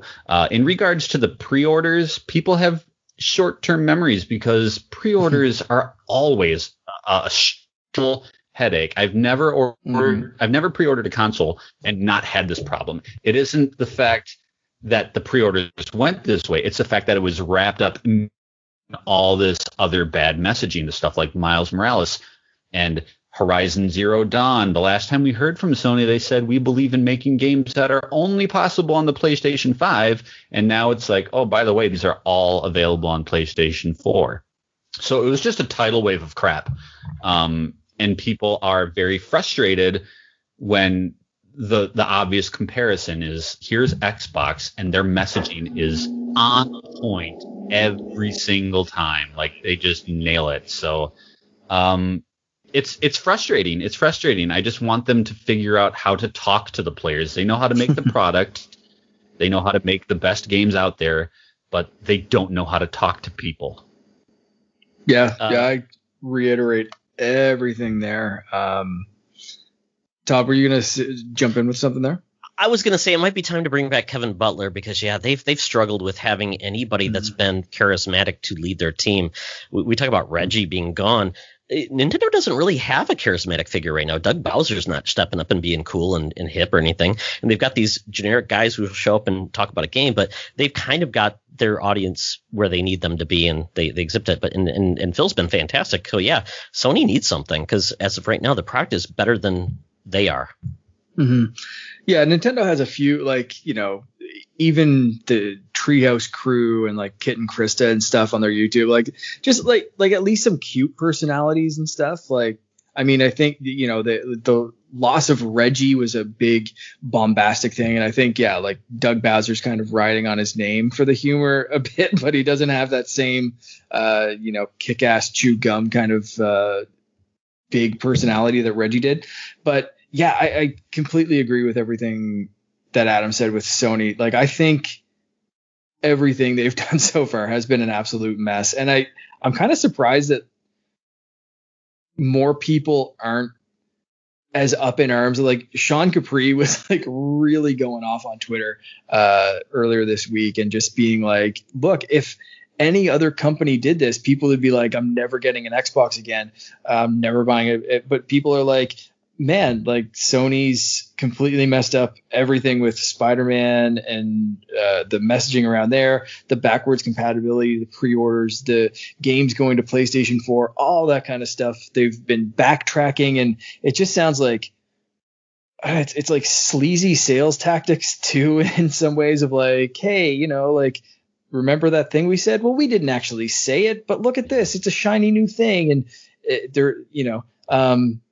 even the fact that, like, Todd, you didn't know the Harry Potter game was going to other generations and consoles, and they haven't made that clear. It's just like, well, that's going to everything. And Sony's doing a lot to make it seem like that's the only place to play it. So it's yeah, I don't know. I think in the end, it's like, yeah, I think in the end, there's a couple of things in play where, first, people like us are incredibly invested in every bit of news and rumor and information. And a lot of people don't care. You know, they just don't care about that stuff. Kind of case in point, I was having an argument with somebody on Twitter about the 3D collection and my feelings about the remaster and All-Stars, and we were going back and forth, and they're like, wait, there was another All-Stars? And I just like, I stopped and I'm like, sometimes I really have to check my perspective, because a lot of people don't give a crap what Jack Ryan says. They just want to play Spider-Man. You know what I mean? I don't know what that says about our level of investment as people who cover this versus just a person who wants to play a game to have fun. And then the other thing is, because PlayStation's messaging is so messed up. I mean, just look at State of, what is it? Like, they have this platform that they use half of the time that they create their messaging. Like, they'll come out with a State of Play that has nothing in it, and then 2 days later they'll create a blog post with the biggest news that they have for the entire fiscal period, and they're just so bad at it. And it's like you said, it's just a complete mess. It's just gobbledygook. Yeah. And I think you're onto something there. Like, we're so in the weeds on this that, yeah, most people, like, how many PlayStation 4s approximately are out in the wild? Like, how many PlayStation 4s have they sold? 115 million, I think. 115 million. Yeah. So, like, quick look right now on Facebook. I'm looking at, I'm going to say, arguably a fairly popular PlayStation podcast would be Podcast Beyond. So you figure that would be one of the bigger PlayStation fan groups online, maybe, possibly. I could be wrong on this one, but that has 11,000 members. Exactly. So of the 115 million people who own a PlayStation 4, 11,000 of them, which is a ridiculously low percentage, if you want to do the math on that, or if you didn't, it's ridiculously low. Those are the dedicated people. And in that group of 11,000 people, you've got probably some people who are just there to lurk. You've got bots. You've got this. So, like, that's the These dedicated kind of people that, yeah, right. Like those are the dedicated people who actually care about this. And 11,000 people sounds like a very big number of dedicated fans. And that's kind of our echoing chamber. But there are, if you take away those 11,000 people, there are still 150 million people that really don't care about this shit. Right. So, yep, yeah, exactly. I think you have a point there for sure. Yeah, and if you think about it, most of those people came to the console so much later in the life than the launch. The launch is always messy. It's always, I mean, we know Xbox screwed up last gen. It took them 3 to 4 years to finally gain back some credibility and momentum. PlayStation had the same thing with PS3. everybody kind of stumbles a little bit. Now, I think in this instance, I did see Sony kind of did do a response saying, sorry about the pre-order snafu. And ultimately, there's going to be a lot of happy people that they can play Miles Morales on their PS4, can play the Sackboy game. Yeah. So in the big thing, this is probably a win for consumers, as you talked about, Adam. And the method will be eventually in about a year, all of this will go away because they'll stop making games for PS4 because they always do. And just same like Xbox. Xbox will probably not get to 2 years with Xbox One support after Series. It's just probably not going to happen just because they're going to find it just doesn't bear out anymore. It's just like, yeah, we told you that, but we're going to move forward because like Halo might be one of those first games that's maybe we don't do that, or maybe a later game. We know some of their games are going to be only on Series X, just like this game. I'm guessing, I'm hoping God of War will be in only PS5 games because the biggest thing I'm hopeful for is doing this cross-gen thing won't impact how good the game could be or not impact the game on the older system. So that's ultimately what I want it to be. But the big thing is I got 4 pre-orders, so I'm happy. 4? The reason I got 4. 2 last time we talked, dude. That was like, what the hell? So long story short, I ordered 2 from Target because I'm like, okay, I want to make sure at least I got 1. I'm not sure which one I want. Well, a friend of mine didn't get one, so I'm like, okay, I'll hook you up. You get the digital, I'll get the disc-based. Then my other friend didn't get one either, so I got the invite from PlayStation for the pre-order. I ordered it there. It took about an hour. I was waiting, but it was seamless. Worked good. I'm like, I'm going to try again to see if I can still order again. And I could go back in. I ordered a second one. And so because I'm finding from Target. What, are you going to build a damn fort with the box? Or what? So I'm not going to be internet troll. If, I will probably end up canceling one of them or see if somebody else wants it, because ultimately I just want the game on launch. I'm hearing though Target's giving me this window of like the 13th and 18th. I'm like, whatever. I don't care. Sony at least will deliver the same day. So that's where I'm at. I totally get it. I'm a fanboy. I love Sony. And it's my favorite console to play on. And I love those franchises. So I'm trying to be subjective. I'm trying to be objective. I guess is the right term. I'm trying to make sure that I'm not getting lost in my fandom, but I'm super happy. It was great. I think this is a win, just like the Xbox stuff. I think we both have exciting things to be excited for, and I think we should be happy for everybody rather than try to beat each other up because we don't like one company or for the other. Can we agree, guy? Can we kumbaya? For sure. I'll tell you one example of how far up my ass I can be with the Xbox stuff. And I had to laugh at this because it was just so matter of fact. So earlier today, I was talking to my wife about the pre-orders on Tuesday and all this kind of my plan and what I want to do. And I was like, I'll end up selling my Xbox One. And I was like, I wonder, what they're going for right now. So she starts looking at like Facebook Marketplace and like the local kind of like sell your stuff sites or whatever. And she's like, they're going for like a decent amount. I thought it was going to be around the 300 range, and they're going for like 350, 400, even 450 some are listed at, and like selling. And so I was like, man, it'd be great if I could sell it now, but I wouldn't I'd miss out on playing the Endgame stuff in Avengers, but that's going to be better on the Series X. So, maybe I'd wait for that anyway. So I was like, I'd really miss playing Fortnite, but I guess I have my Switch for that too. But I really don't like playing on the Switch, like the lower graphic settings on the Switch. And she was like, I was just like, so maybe I'll hold on to the One X and whatever for a little bit longer. And she was like, well, you can still play it on your PlayStation. And like, it didn't even register that there's a perfectly good PlayStation 4 sitting there that I could easily like play Fortnite with and like play all the PlayStation games and Fall Guys and all that kind of stuff. But like in my mind, Xbox is like, like my main console that like that's my Fortnite box and like again the Avengers and Tony Hawk and all this kind of stuff that I'm playing lately.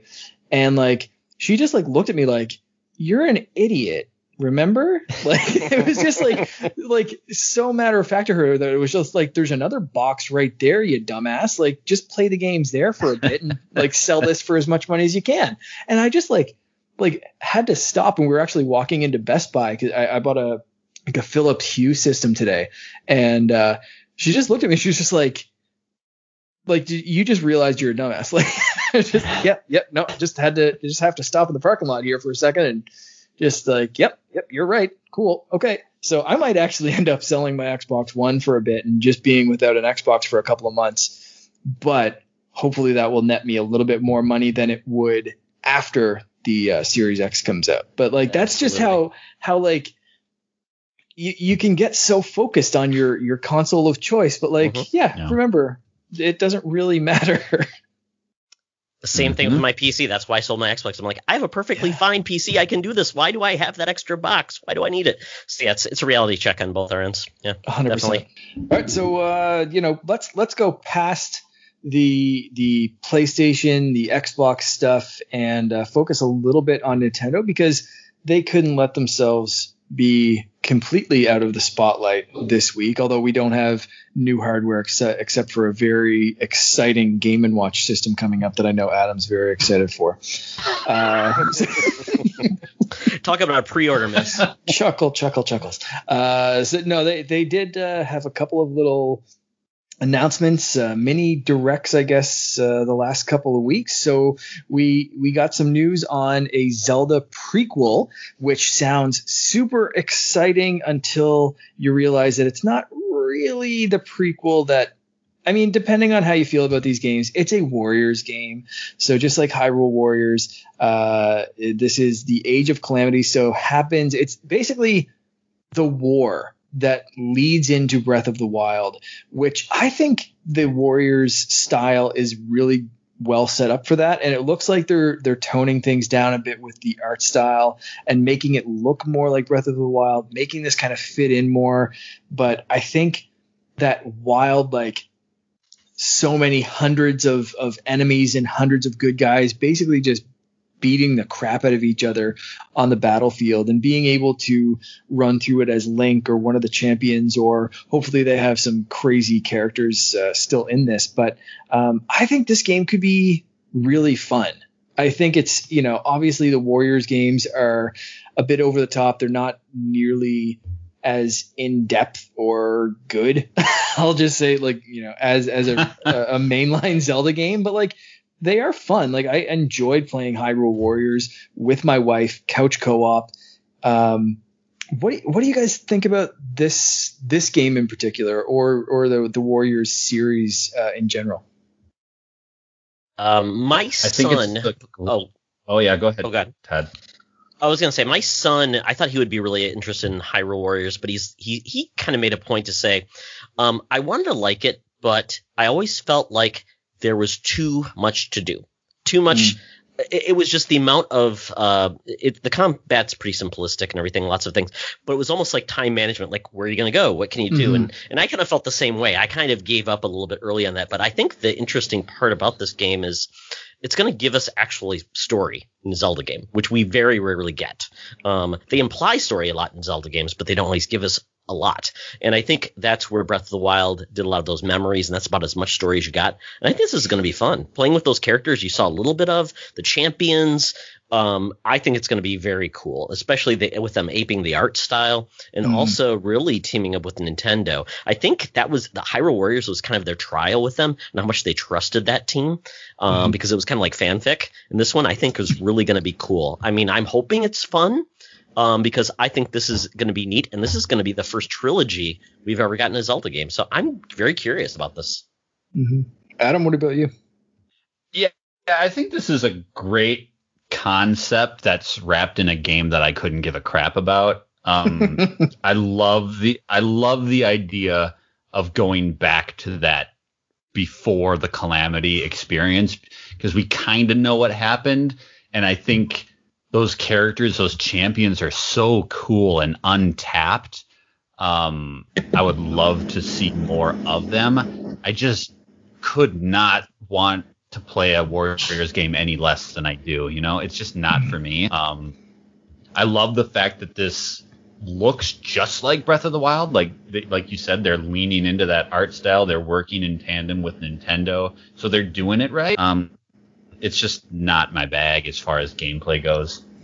Yeah, I'm kind of hoping that similar. I mean, we've talked the last couple of episodes about roguelikes versus roguelites, Todd, and I hope this is almost a Warriors light, where yes, they can have the big battles on the battlefield, but I do hope they lean a little bit more into the story rather than, be at this end of the map, be at that end of the map, be at this one. Oh no, there's something going on here. There's like in the past Warriors games that, that works for some of these games, but I hope this one can, maybe bring that down to a lighter kind of style and just use basically the engine that they use for these games to have so many enemies on the field and that kind of stuff, but also tell an engaging story. So I'm hoping that's what they do. And we don't have too long to find out. That's actually coming out in November, I want to say, although I already closed out the article that I should have paid attention to. But that is November 20th. I just opened it back up. It's their big holiday game. That is absolutely seemingly their big holiday game. They also had another little partner direct. So we'll go through this pretty quickly, I suppose. Well, first, actually, is there anything that stood out for this mini partner direct to you guys? Is there anything that kind of got you a little excited? I really think. Did you guys watch this? Yeah, I think really people. I did. And I think this one was much better than the last one, where I felt it was a mini game collection with music and those type of things. This one, it was really getting into what drove a lot of the DS and sales on Nintendo, which was Monster Hunter. It's a huge brand in Japan, and I think coming to those consoles with unique games is huge. My regret is I've never cared for Monster Hunter combat and things like that, so I want to like this, but it's just probably not for me. Yeah. Adam, what about you? Did you get a chance to watch this mini direct, partner direct? I did not watch this. Okay. Well, I'll go. I'm not going to lie. Like, I forgot that it was happening, and I didn't see squat about it on Twitter. I didn't see anybody talking about it. I think this is one that for the people who love these games, this was a massive deal. But for people like myself, like Todd, and seemingly like you, this is maybe one to kind of skip. So I'll go over very quickly. Yeah, we did get a lot of Monster Hunter love. Monster Hunter Rise, Monster Hunter Stories 2, Wings of Ruin. We got Fitness Boxing 2, Rhythm and Exercise. If you guys played Rhythm Boxing 1, the story mode was just riveting. Love it. For anyone who did play this, apparently your progress carries over. I couldn't tell you what. I mean, it looks like a dancing, boxing kind of booty boot camp kind of game. I don't know. It's like if you're into that kind of game. Mad I missed this. Cool. Yeah, I know. Yeah. Disgaea 6, Defiance of Destiny, Empire of Sin.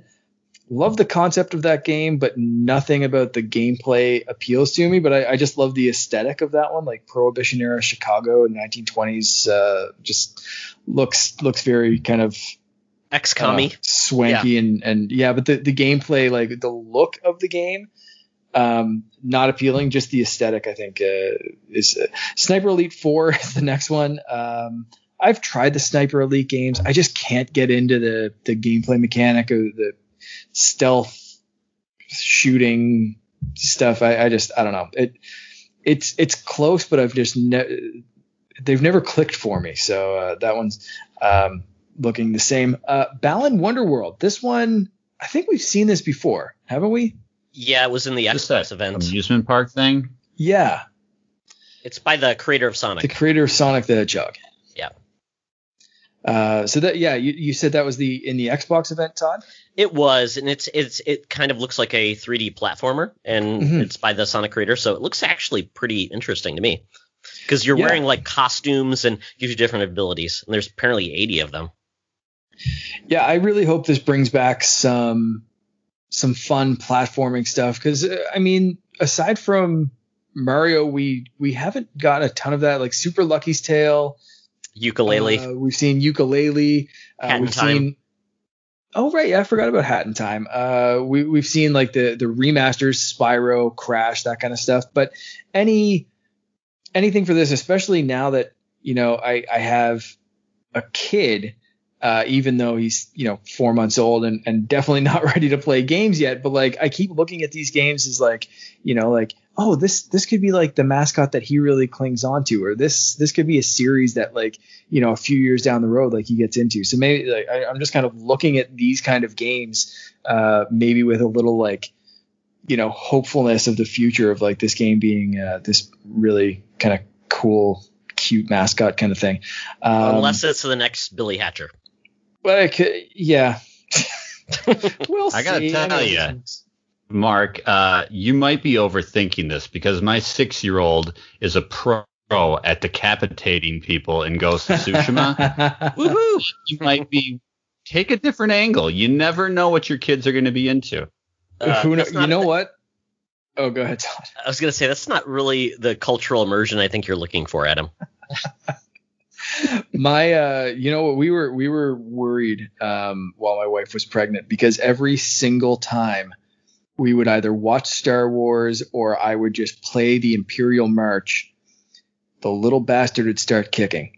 And he still smiles. He has very strong reactions to Darth Vader and different things. And I read him some Star Wars books. Luckily, he also got excited when I turned a page to about some Jedi stuff, and he was very very excited over some pictures of some Jedi rather than just the Sith. But yeah, the whole Imperial Just sleep with one eye open. Yeah, it's kind of worrying me. So we'll see how it goes. He might be decapitating people right alongside your kid. We also got Rune Factory 5, and I think the final one, the big one that released same day and date as this, and has an amazing looking collection, Ori and the Will of the Wisps. On Switch, locked at 60 frames per second. How? That game was horrible on the 1S. I loved the game, but it performed horribly. So hopefully they've optimized it. Maybe it's at 720p. Yeah. I have no idea. I haven't played it on Switch, but apparently, yeah, it is. They worked really, really hard from what the development team said to lock it at 60 frames and give Switch owners the best experience that they could get, the smoothest experience.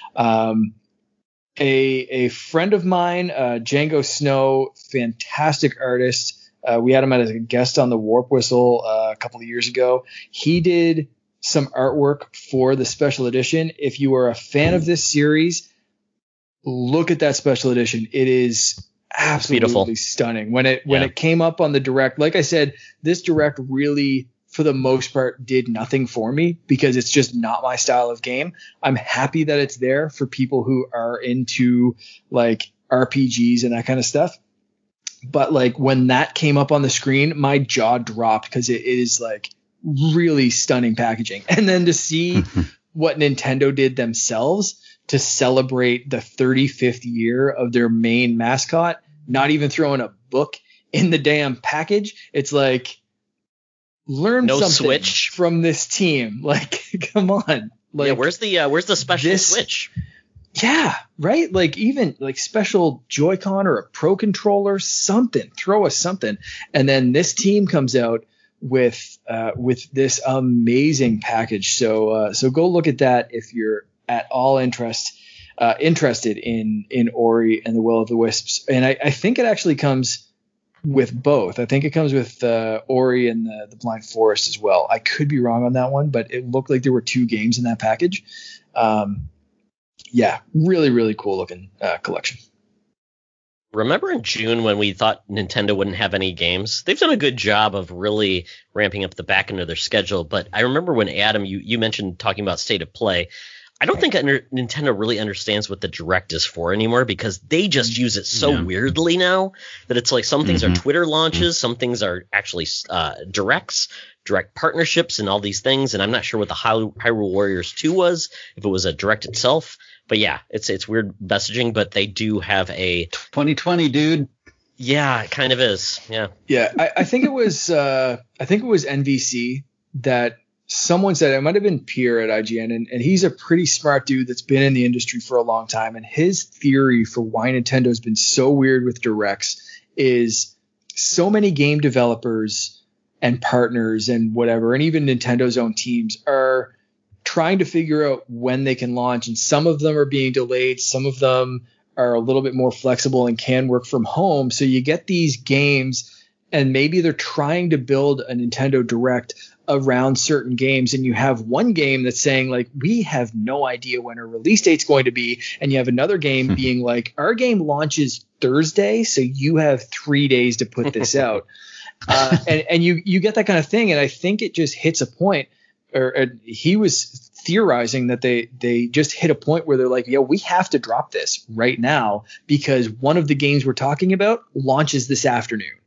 So, like they hit that kind of, I'm guessing they might just hit that point where it's like, okay, well, maybe, we haven't heard back from this team, or we don't know this, so we're just going to have this weird little direct. And then that's why 2 days later they get the news and it's like, shit, well, we could have added this in the direct, but here's a tweet. And so that to me makes the most sense. It still sucks and it's 2020, but at least that to me for some stupid reason kind of makes me say, yeah, okay, I get that. Yeah. And they've got at least, I would say lots of first party releases going to the fall. Nothing like that is gangbusters like last year with Pokemon and things like that. But at least there are games people can buy. So that's a win, I guess. One thing before we move on, I do want to ask, we've talked about Hyrule Wars. We talked about the champions. We're talking about what's happening in the fall. We still have some Smash Brothers characters. If you had to pick one champion to be in Smash Brothers, who would it be? Adam. Daruk. Todd. Definitely. I want more of that sexy lady, whatever her name is.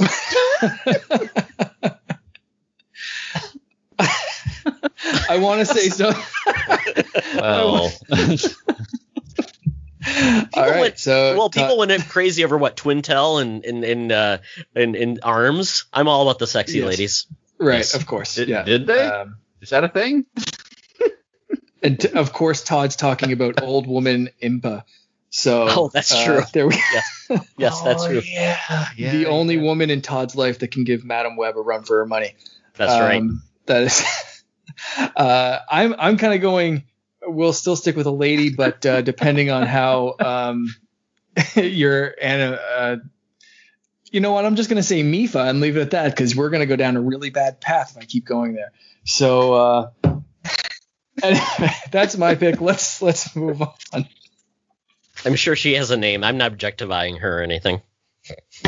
You're thinking of Urbosa, I'm guessing. Okay, there we go. Or that Rivali. I like Rivali too. He's cool. Who cares? He's not a sexy. Exactly. Bring on the sexy lady. Oh well. We are done with the news, but we want to hit on. We've been covering the console wars in each iteration. You know what you want to do that. I think we're on console war number 4 at this point. I think. Yes. And this one was a little bit different because this was at the cusp of the 2000s. This one incorporated Dreamcast, which launched in 9999, which was very fun. GameCube, PS2, and Xbox. This is the first generation where I actually owned all of these systems. It's kind of crazy. Whoa. Yes, it was very crazy. I was in the Air Force in 1999, and my friend pre-ordered the Dreamcast, and he showed me Soul Calibur, and it blew my mind. So, gentlemen, which of these systems did you own? GameCube. Only? My brother had a PlayStation 2, so we were in the same household at that time. The GameCube was mine, the PS2 was his, so obviously, I spent a lot more time on GameCube. He spent a lot more time on PlayStation, but, I did play a lot of PlayStation games as well. So, we had both in the house, but definitely GameCube at this point was still my main system. Adam, what about you? Right around, this was right around the time that I moved out of my mom's house. We had all of these consoles. My brother owned the Xbox and the Dreamcast, and I owned the PS2 and the GameCube. So I had my hand in all of them. But yeah, this was like right around the time that I moved out and got my first place. And I even think I got that GameCube after I moved out. But I have fond memories of all these consoles for sure. Yeah, and the order that these came out, it was interesting because the Dreamcast was kind of like doing the Nintendo thing where it came out it was like the middle child because it was right between the PlayStation 1 and the PlayStation 2. It was trying to get there because it came off so many America, as we talked about. Sega struggled with the Saturn and all those consoles, so it really came out. So this one came out $9,999, and it was interesting. The actual games that were on this that launched with it actually had a pretty good launch. Had Aero Wings, Air Force Delta, Blue Stinger, Expendable, Flag to Flag, House of the Dead 2, Hydro Thunder, Monaco Grand Prix, Mortal Kombat Gold, NFL 2K, NFL Blitz, 2000, Pen Triathlon, Power Stone, Ready to Rumble Boxing, Sonic Adventure, Soul Calibur, TNN Motorsports, Hardcore Heat, we all remember that one, Tokyo Extreme Racer, and Trick Style. That's a pretty damn good lineup. That's a good lineup. That was a great launch lineup there. Wow. Yeah. That's incredible.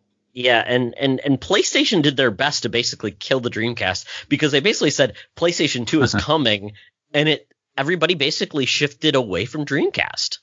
They launched at a really hard time there because it was they seemed to be faltering, like we talked about before with all the problems that you mentioned. So they came out with this, Dreamcast, and it was like, this is the next big thing. This is awesome. But they launched it so early that I remember at this point hearing the news of GameCube, PlayStation 2, even, the rumblings of Xbox, and thinking like, oh man, okay, so it's going to be like a year or a couple of years until these things launch. Like, is it worth waiting? Because they're going to be even more powerful and more capable than the Dreamcast is. So the Dreamcast was in this weird middle section that really, I don't think, did it any favors whatsoever. Whereas now, like, you think sometimes, first out of the gate is maybe an advantage kind of thing, even, but if it's a couple of months or something like that. But this was a really weird time to launch, I think. Yeah, they had a unique relationship with Microsoft for their OS. The controller was weird because it had one analog stick, had a VMU that had basically it was like a screen, right? Yeah, it was like a memory card, but had a screen. So they had all these grand ideas of like you'd be able to do like plays, but you could take it out and like feed a pet, I think. Was the weird thing. Yeah, the Tamagotchi element for the Sonic game. Yep. Yeah, and then also had an online, basically a dial-up modem involved as well, SegaNet. And I'm not sure exactly what that did. I never used it, but they did have Phantasy Star Online later on. But the system really looked beautiful. Those games really popped, and it was really interesting. But that just it struggled to find an audience. I think it sold 1 million at launch, but then after that, it just kind of dwindled down. And then Sony launched in basically they launched about a year later. Their launch date in the US was October 26, 2000. They launched with Armored Core 2, Dead or Alive 2 Hardcore, Dinosaur Warriors 2, oh man, there's so many here, guys. Eternal Ring, Evergrace, Fanavision. Don't forget Fanavision. Gun Griffin Blaze, Kessen, Madden 2001, Midnight Club Street Racing, NHL 2001, Orphan, Cue Ball Billiards Master, Ridge Racer 5, Scope, Smuggler's Run, Street Fighter FX3, Summoner, perfect game, Surfing H3O, Swing Away Golf, Tick and Tag Tournament, Time Splitters, Unreal Tournament, Wild Racing, X Squad, and many other games. That's a huge lineup too. The problem that I recall with PlayStation 2's game launch, and I guess the launch in general, I don't know if the problem was the same in the States or not, or maybe this was just where I lived, and the store situation at the time, but we were lucky enough to get the PlayStation 2 the Christmas that it launched. And I think I talked about this last time, is when my brother got the PlayStation 2, my big gift that year was Majora's Mask, and seeing, even as much as I love that game, seeing the PlayStation 2 compared to what I was playing with on the N64 was like, oh man, they need to come out with a GameCube real soon. But the problem that we had here when my brother got the PlayStation 2 was you couldn't find the games to buy. I don't know if our stores just weren't stocked properly. I think the Christmas Day he had one of the Tony Hawk games, but it was I believe PlayStation 1, or there was some sort of PlayStation 1 game, and I can't remember exactly. I think it was Tony Hawk or something like that anyway, but it was lucky enough that it was backwards compatible, which is funny going into the next generation, but thinking that PlayStation 2 was backwards compatible. So we were stuck playing a PlayStation 1 game until after Christmas we could rent a PlayStation 2 game to see what they actually looked like. And it was a little while before we could actually find PS2 games in store. Did you guys have any of those kind of problems there, or is this just like living on an island issue? The PlayStation 2 is probably the worst time I ever had getting a new console. I tried to get one on launch day, stood in line for several hours to come up empty, and I couldn't get my hands on one for like 6 months. They were so hard to come by. And I just remember being so frustrated and trying so hard for the longest time to get that system. So yeah, it's probably not. It's probably not isolated Todd had to just 4 you of them. because That's right. I had all of them. right. All these PlayStation 2s for the sexy ladies. Exactly. All those sexy ladies like Thrill Kill. I love that game. But I actually was in Korea when the PlayStation 2 launched. I was in the Air Force. I was just newly married. So I was the first one that probably tricked their wife into saying, honey, I'm going to get you a DVD player. It's called the PlayStation 2. So I ordered it online in Korea and I sent it to her. I was able to go back to the U.S. in I would say it would be October 2001 when I was actually back in the U.S. And I said, honey, I'll get you a regular DVD player. I'll take this off your hands because you don't really know about that, right? So I took the PlayStation back, yeah, and I loved it. I just couldn't get enough. But I'll have to talk about, Mark, on a future episode about all my hijinks and horrible piracy. Because when I was in Korea, there was a lot of piracy going on. But I'll talk about that in a future episode. But yeah, I had the PlayStation 2 in 2001 because I tricked my wife. Okay. Wow. Amazing. So GameCube, Xbox, where was at this point, both of you have PlayStation 2s. You've experienced the Dreamcast. What's your hype level going into the next two? Because they launched really closely together, if I'm not mistaken. November 18th, 2001 for the GameCube in the US. The Xbox was November 15th, 2001. So 3 days apart. It's crazy. Right. So for GameCube, you got All-Stars Baseball 2002, Batman Vengeance, Crazy Taxi, Dave Mirra, Freestyle BMX 2, Extreme, Disney Tarzan Untamed, Luigi's Mansion, Madden NFL 2002, NHL Hits 2002, Star Wars Rogue Squadron 2 Rogue Leader, Super Monkey Ball, Tony Hawk's Pro Skater 3, and Wave Race Blue Storm. GameCube killed Wave Race. Then on Xbox, so bad that who forgot? Bobby and Sean completely forgot they called Wave Race out as a one-off franchise from Nintendo. I was like screaming in my car while I'm listening to the podcast, like, what about Blue Storm? And I was the only jackass that remembered that game.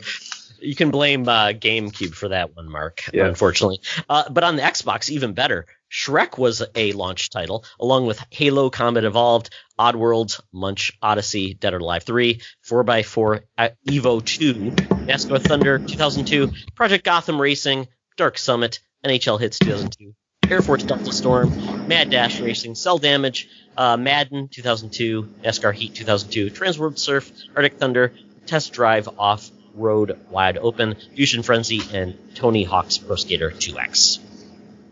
Wow, decent launch lineup. I didn't think Xbox had that big of a launch lineup. Anyone else remember when Halo was a Mac exclusive? Oh, yeah. Yeah, okay, good. Oh, no. Myth games, too. Yeah. And Marathon, right? That was Marathon. Yeah, Marathon was great. Yeah. Yeah, that was like touted as going to be like the next big thing for the Mac. Anyway, yeah. So I remember the GameCube launch, and yeah, I was so excited, and I think I've mentioned this on we always think, I mentioned this earlier, we always think like the games look way better than they do. But I remember GameCube launching and looking at Luigi's Mansion and be like, okay, no, we're at Pixar. Like, we're playing Toy Story right now. Like, this is a Pixar game, like on my TV that I'm controlling Luigi. And even though that game was super short, it was still delightful. And then, but the big draw, even though it wasn't a launch game for GameCube, was I think Smash Brothers for me. How were you guys feeling at the GameCube launch? Well, I loved Wave Race. I'll just say it right now. I thought Wave Race Adam, Blue Storm was awesome. I love you. And very specifically, I remember Star Wars Rogue Squadron or Rogue Gear or whatever the hell it was called was just at the time mind blowing to run through those Death Star battles and. Mm-hmm. Yeah, GameCube was a great little machine for sure. Yeah, GameCube, that's what got me back to Nintendo for owning consoles.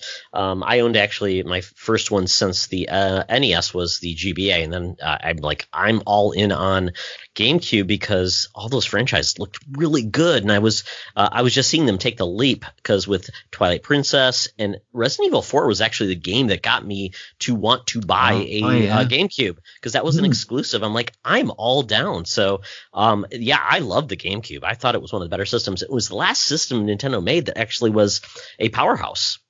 Yeah, really. I mean, the Resident Evil remake is still the basis, I believe, of any Resident Evil remake that is still there. Like that, their remake of 1, even though it's now been up-res and high definition, whatever. But I think that was the basis of any remake to come, and that thing was scary as hell at the time. That was great. Yeah. So good. And it again looked for the time so much more realistic than what we got with the original Resident Evil and those original games that it was like, and they had the original one, they had Resident Evil, I believe Zero. Yep. Was the exclusive or the new one or whatever. And yeah, man, that was such a great system. One thing I want to ask you guys, since I only had, again, I had the GameCube, my brother had the PS2, any kind of like for my memories of GameCube, obviously I played all the first party exclusives, but Adam, to your point before, there's nothing like having a party and there's nothing like getting a bunch of friends together. We played so much Time Splitters 2, so much Smash Brothers, so many multiplayer games on the GameCube that to me, that's my memory of the GameCube, and PlayStation started to become this place where it was like the more mature stuff, but it was a lot of story-driven stuff, Grand Theft Autos and that kind of those kind of games. Where, since you guys owned all 4 of these, where does each console sit for you? Like, was the Dreamcast just fun for a bit? Was the Xbox where you played shooters? PS2 was RPGs? Like, where did each of these land overall in your kind of gaming memory? Todd, go if you want to start with this one. Well, I will say I think GameCube of all of these was my favorite from that generation. I don't know what it was, but everything clicked. The Mario Sunshine, Resident Evil 4. I loved Wind Waker. It's still one of my favorite Zelda games of all time, but it's probably my favorite of that generation. And the Wavebird. We have Wavebird to thank us for having wireless controllers. Before that, we were wired, and it just it just was such a good system. And Nintendo was innovating at that time, and I really loved it. But I will say this: Xbox delivered one of my favorite games from that generation, and that is Buffy the Vampire Slayer. I love that show. That game was rad.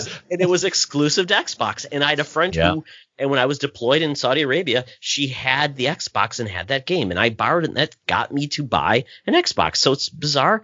Such a strange generation. And I love the Dreamcast for what it delivered. But like I said, GameCube was my favorite system of that generation. Wow. All right, Adam, what about you? Yeah, I there's something to be said about that, and there's a narrative going on right now about everybody should be able to play everything everywhere, but I will till the day I die say that exclusives absolutely define a console, and you just hit on it right there about some of my favorite games of all time were on that PlayStation 2. Silent Hill 2 is one of my favorite games ever. Absolutely love it. When I think of the GameCube, I think of the Resident Evil 4 obviously was ported to other things, but at the time it was exclusive. Mario Kart Double Dash is like, Mario Kart 8 is kind of like the ultimate collection of everything that's come to that point. But before that, I think Double Dash is like the best Mario Kart game. Dreamcast, I think of Crazy Taxi. I lost so many hours of my life to Crazy Taxi. The Xbox is the system that I have the least amount of time with, just because, like I said, that was right at that point where I was moving out. But I certainly remember sitting down and playing Halo co-op the entire experience with my brother. We sat down and played Halo through, and we'd never played a co-op campaign like that before, so that was a very defining game as well. But I mean, I look back at all those games and I think of the games that were only available on those platforms. I think there's something to be said for that. It's amazing it's amazing the Duke didn't kill the Xbox. So there we go. But you could kill someone with the Duke. You could. Hell yes. Yeah. It's funny you mentioned the Wavebird. Did you guys ever try any wireless controllers for, like, I remember my brother had a terrible wireless controller that was like basically you had to be in line of sight with the receiver that was plugged into the PlayStation. So like if he even like moved it a tiny bit behind his leg, or someone stepped in front of the TV or the console, it would like conk out completely. Like, and then I'm sitting there with my Wavebird and I could like go in another room and it's still connecting, and it's just so good and just seamless, and you could connect multiple Wavebirds and just switch the channels. And it was like such a revolutionary thing that like anything else, it was like an iPhone launch. Basically, it's like from that point on, any other phone looked ridiculous. And like same thing with the Wavebird, like any other controller was just like, what is that stupid thing with a wire coming out of it? You're crazy. Like, oh man. Yeah. Did you have any experience with like other things, or did you guys just experience Wavebird and was like, nope, this is the future 100%? I had the Logitech versions of PS2 and Xbox wireless controllers. They were the only ones that were actually, I would say, halfway decent. The rest, though, were knockoffs off eBay. They were horrible. But yeah, the Logitech versions were halfway decent. But to your point, Mark, they were lock solid with the Wavebird. The other ones were janky at best. Yeah. I just remember taking the Wavebird into the bathroom to see if it would still work, and it did. Had a better release than the Wii U. That. Yeah, we're all just, what room can we go in now? I'm taking a shit and I'm owning you at Mario Kart. I don't know what's happening. Tell me what's happening on the TV. Well. Yeah, tell me what's happening. Yeah, they need someone on the walkie-talkies. Yeah, they need Wavebird technology in the Wii U gamepad. Really. Yeah, I'm not going to argue that one. They even with the Joy-Con and that kind of stuff on Switch, I mean, the connectivity, there were so many connectivity issues, even when the Switch launched and still going today. I mean, that, say what you will about the quality of the sticks and drift and all that kind of stuff. But I do remember, like, having my Switch controllers, and if you put them behind your back or behind your leg or something and they can't see the console, like, you will get interference. So like even Nintendo's wireless quality has dropped. So yeah, bring back the Wavebird 100%. So I think we can say at this point, GameCube won the generation. That was the end of the story. It was the success everybody wanted. Definitely. End of podcast. Yeah, let's say that. Alternate history, and the Nazis were running Nintendo. Sorry. Mercy. Yeah, PS2 still the best selling console of all time? I believe that is, right? It is standalone console. Yeah. I think after that now, PlayStation 4 is now number 2. Then I think followed up by I think either Wii or PlayStation 1. Yeah. Do you guys think Switch has the potential to outsell PlayStation 4 at least? Maybe not PS2, but do you guys think it'll lifetime sales that we'll see the Switch in number 2? It's going to be really curious to see what happens with Switch over the next couple of years now that we're really entering into that next phase of gaming with PlayStation 5 and the Xbox. Mm-hmm. So I'm very curious to watch what Nintendo does to react. I don't know. Yeah, I'm curious to see if the Super Switch or whatever it will be called that's rumored that an upgrade will. I guess that would still count as a Switch because new 3DS and 3DS XL, that all still counted as the 3DS family of sales, right? Even Game Boy Color, that kind of stuff all counted towards Game Boy sales. So it would still, as long as it's not Switch 2, I suppose would still count, right?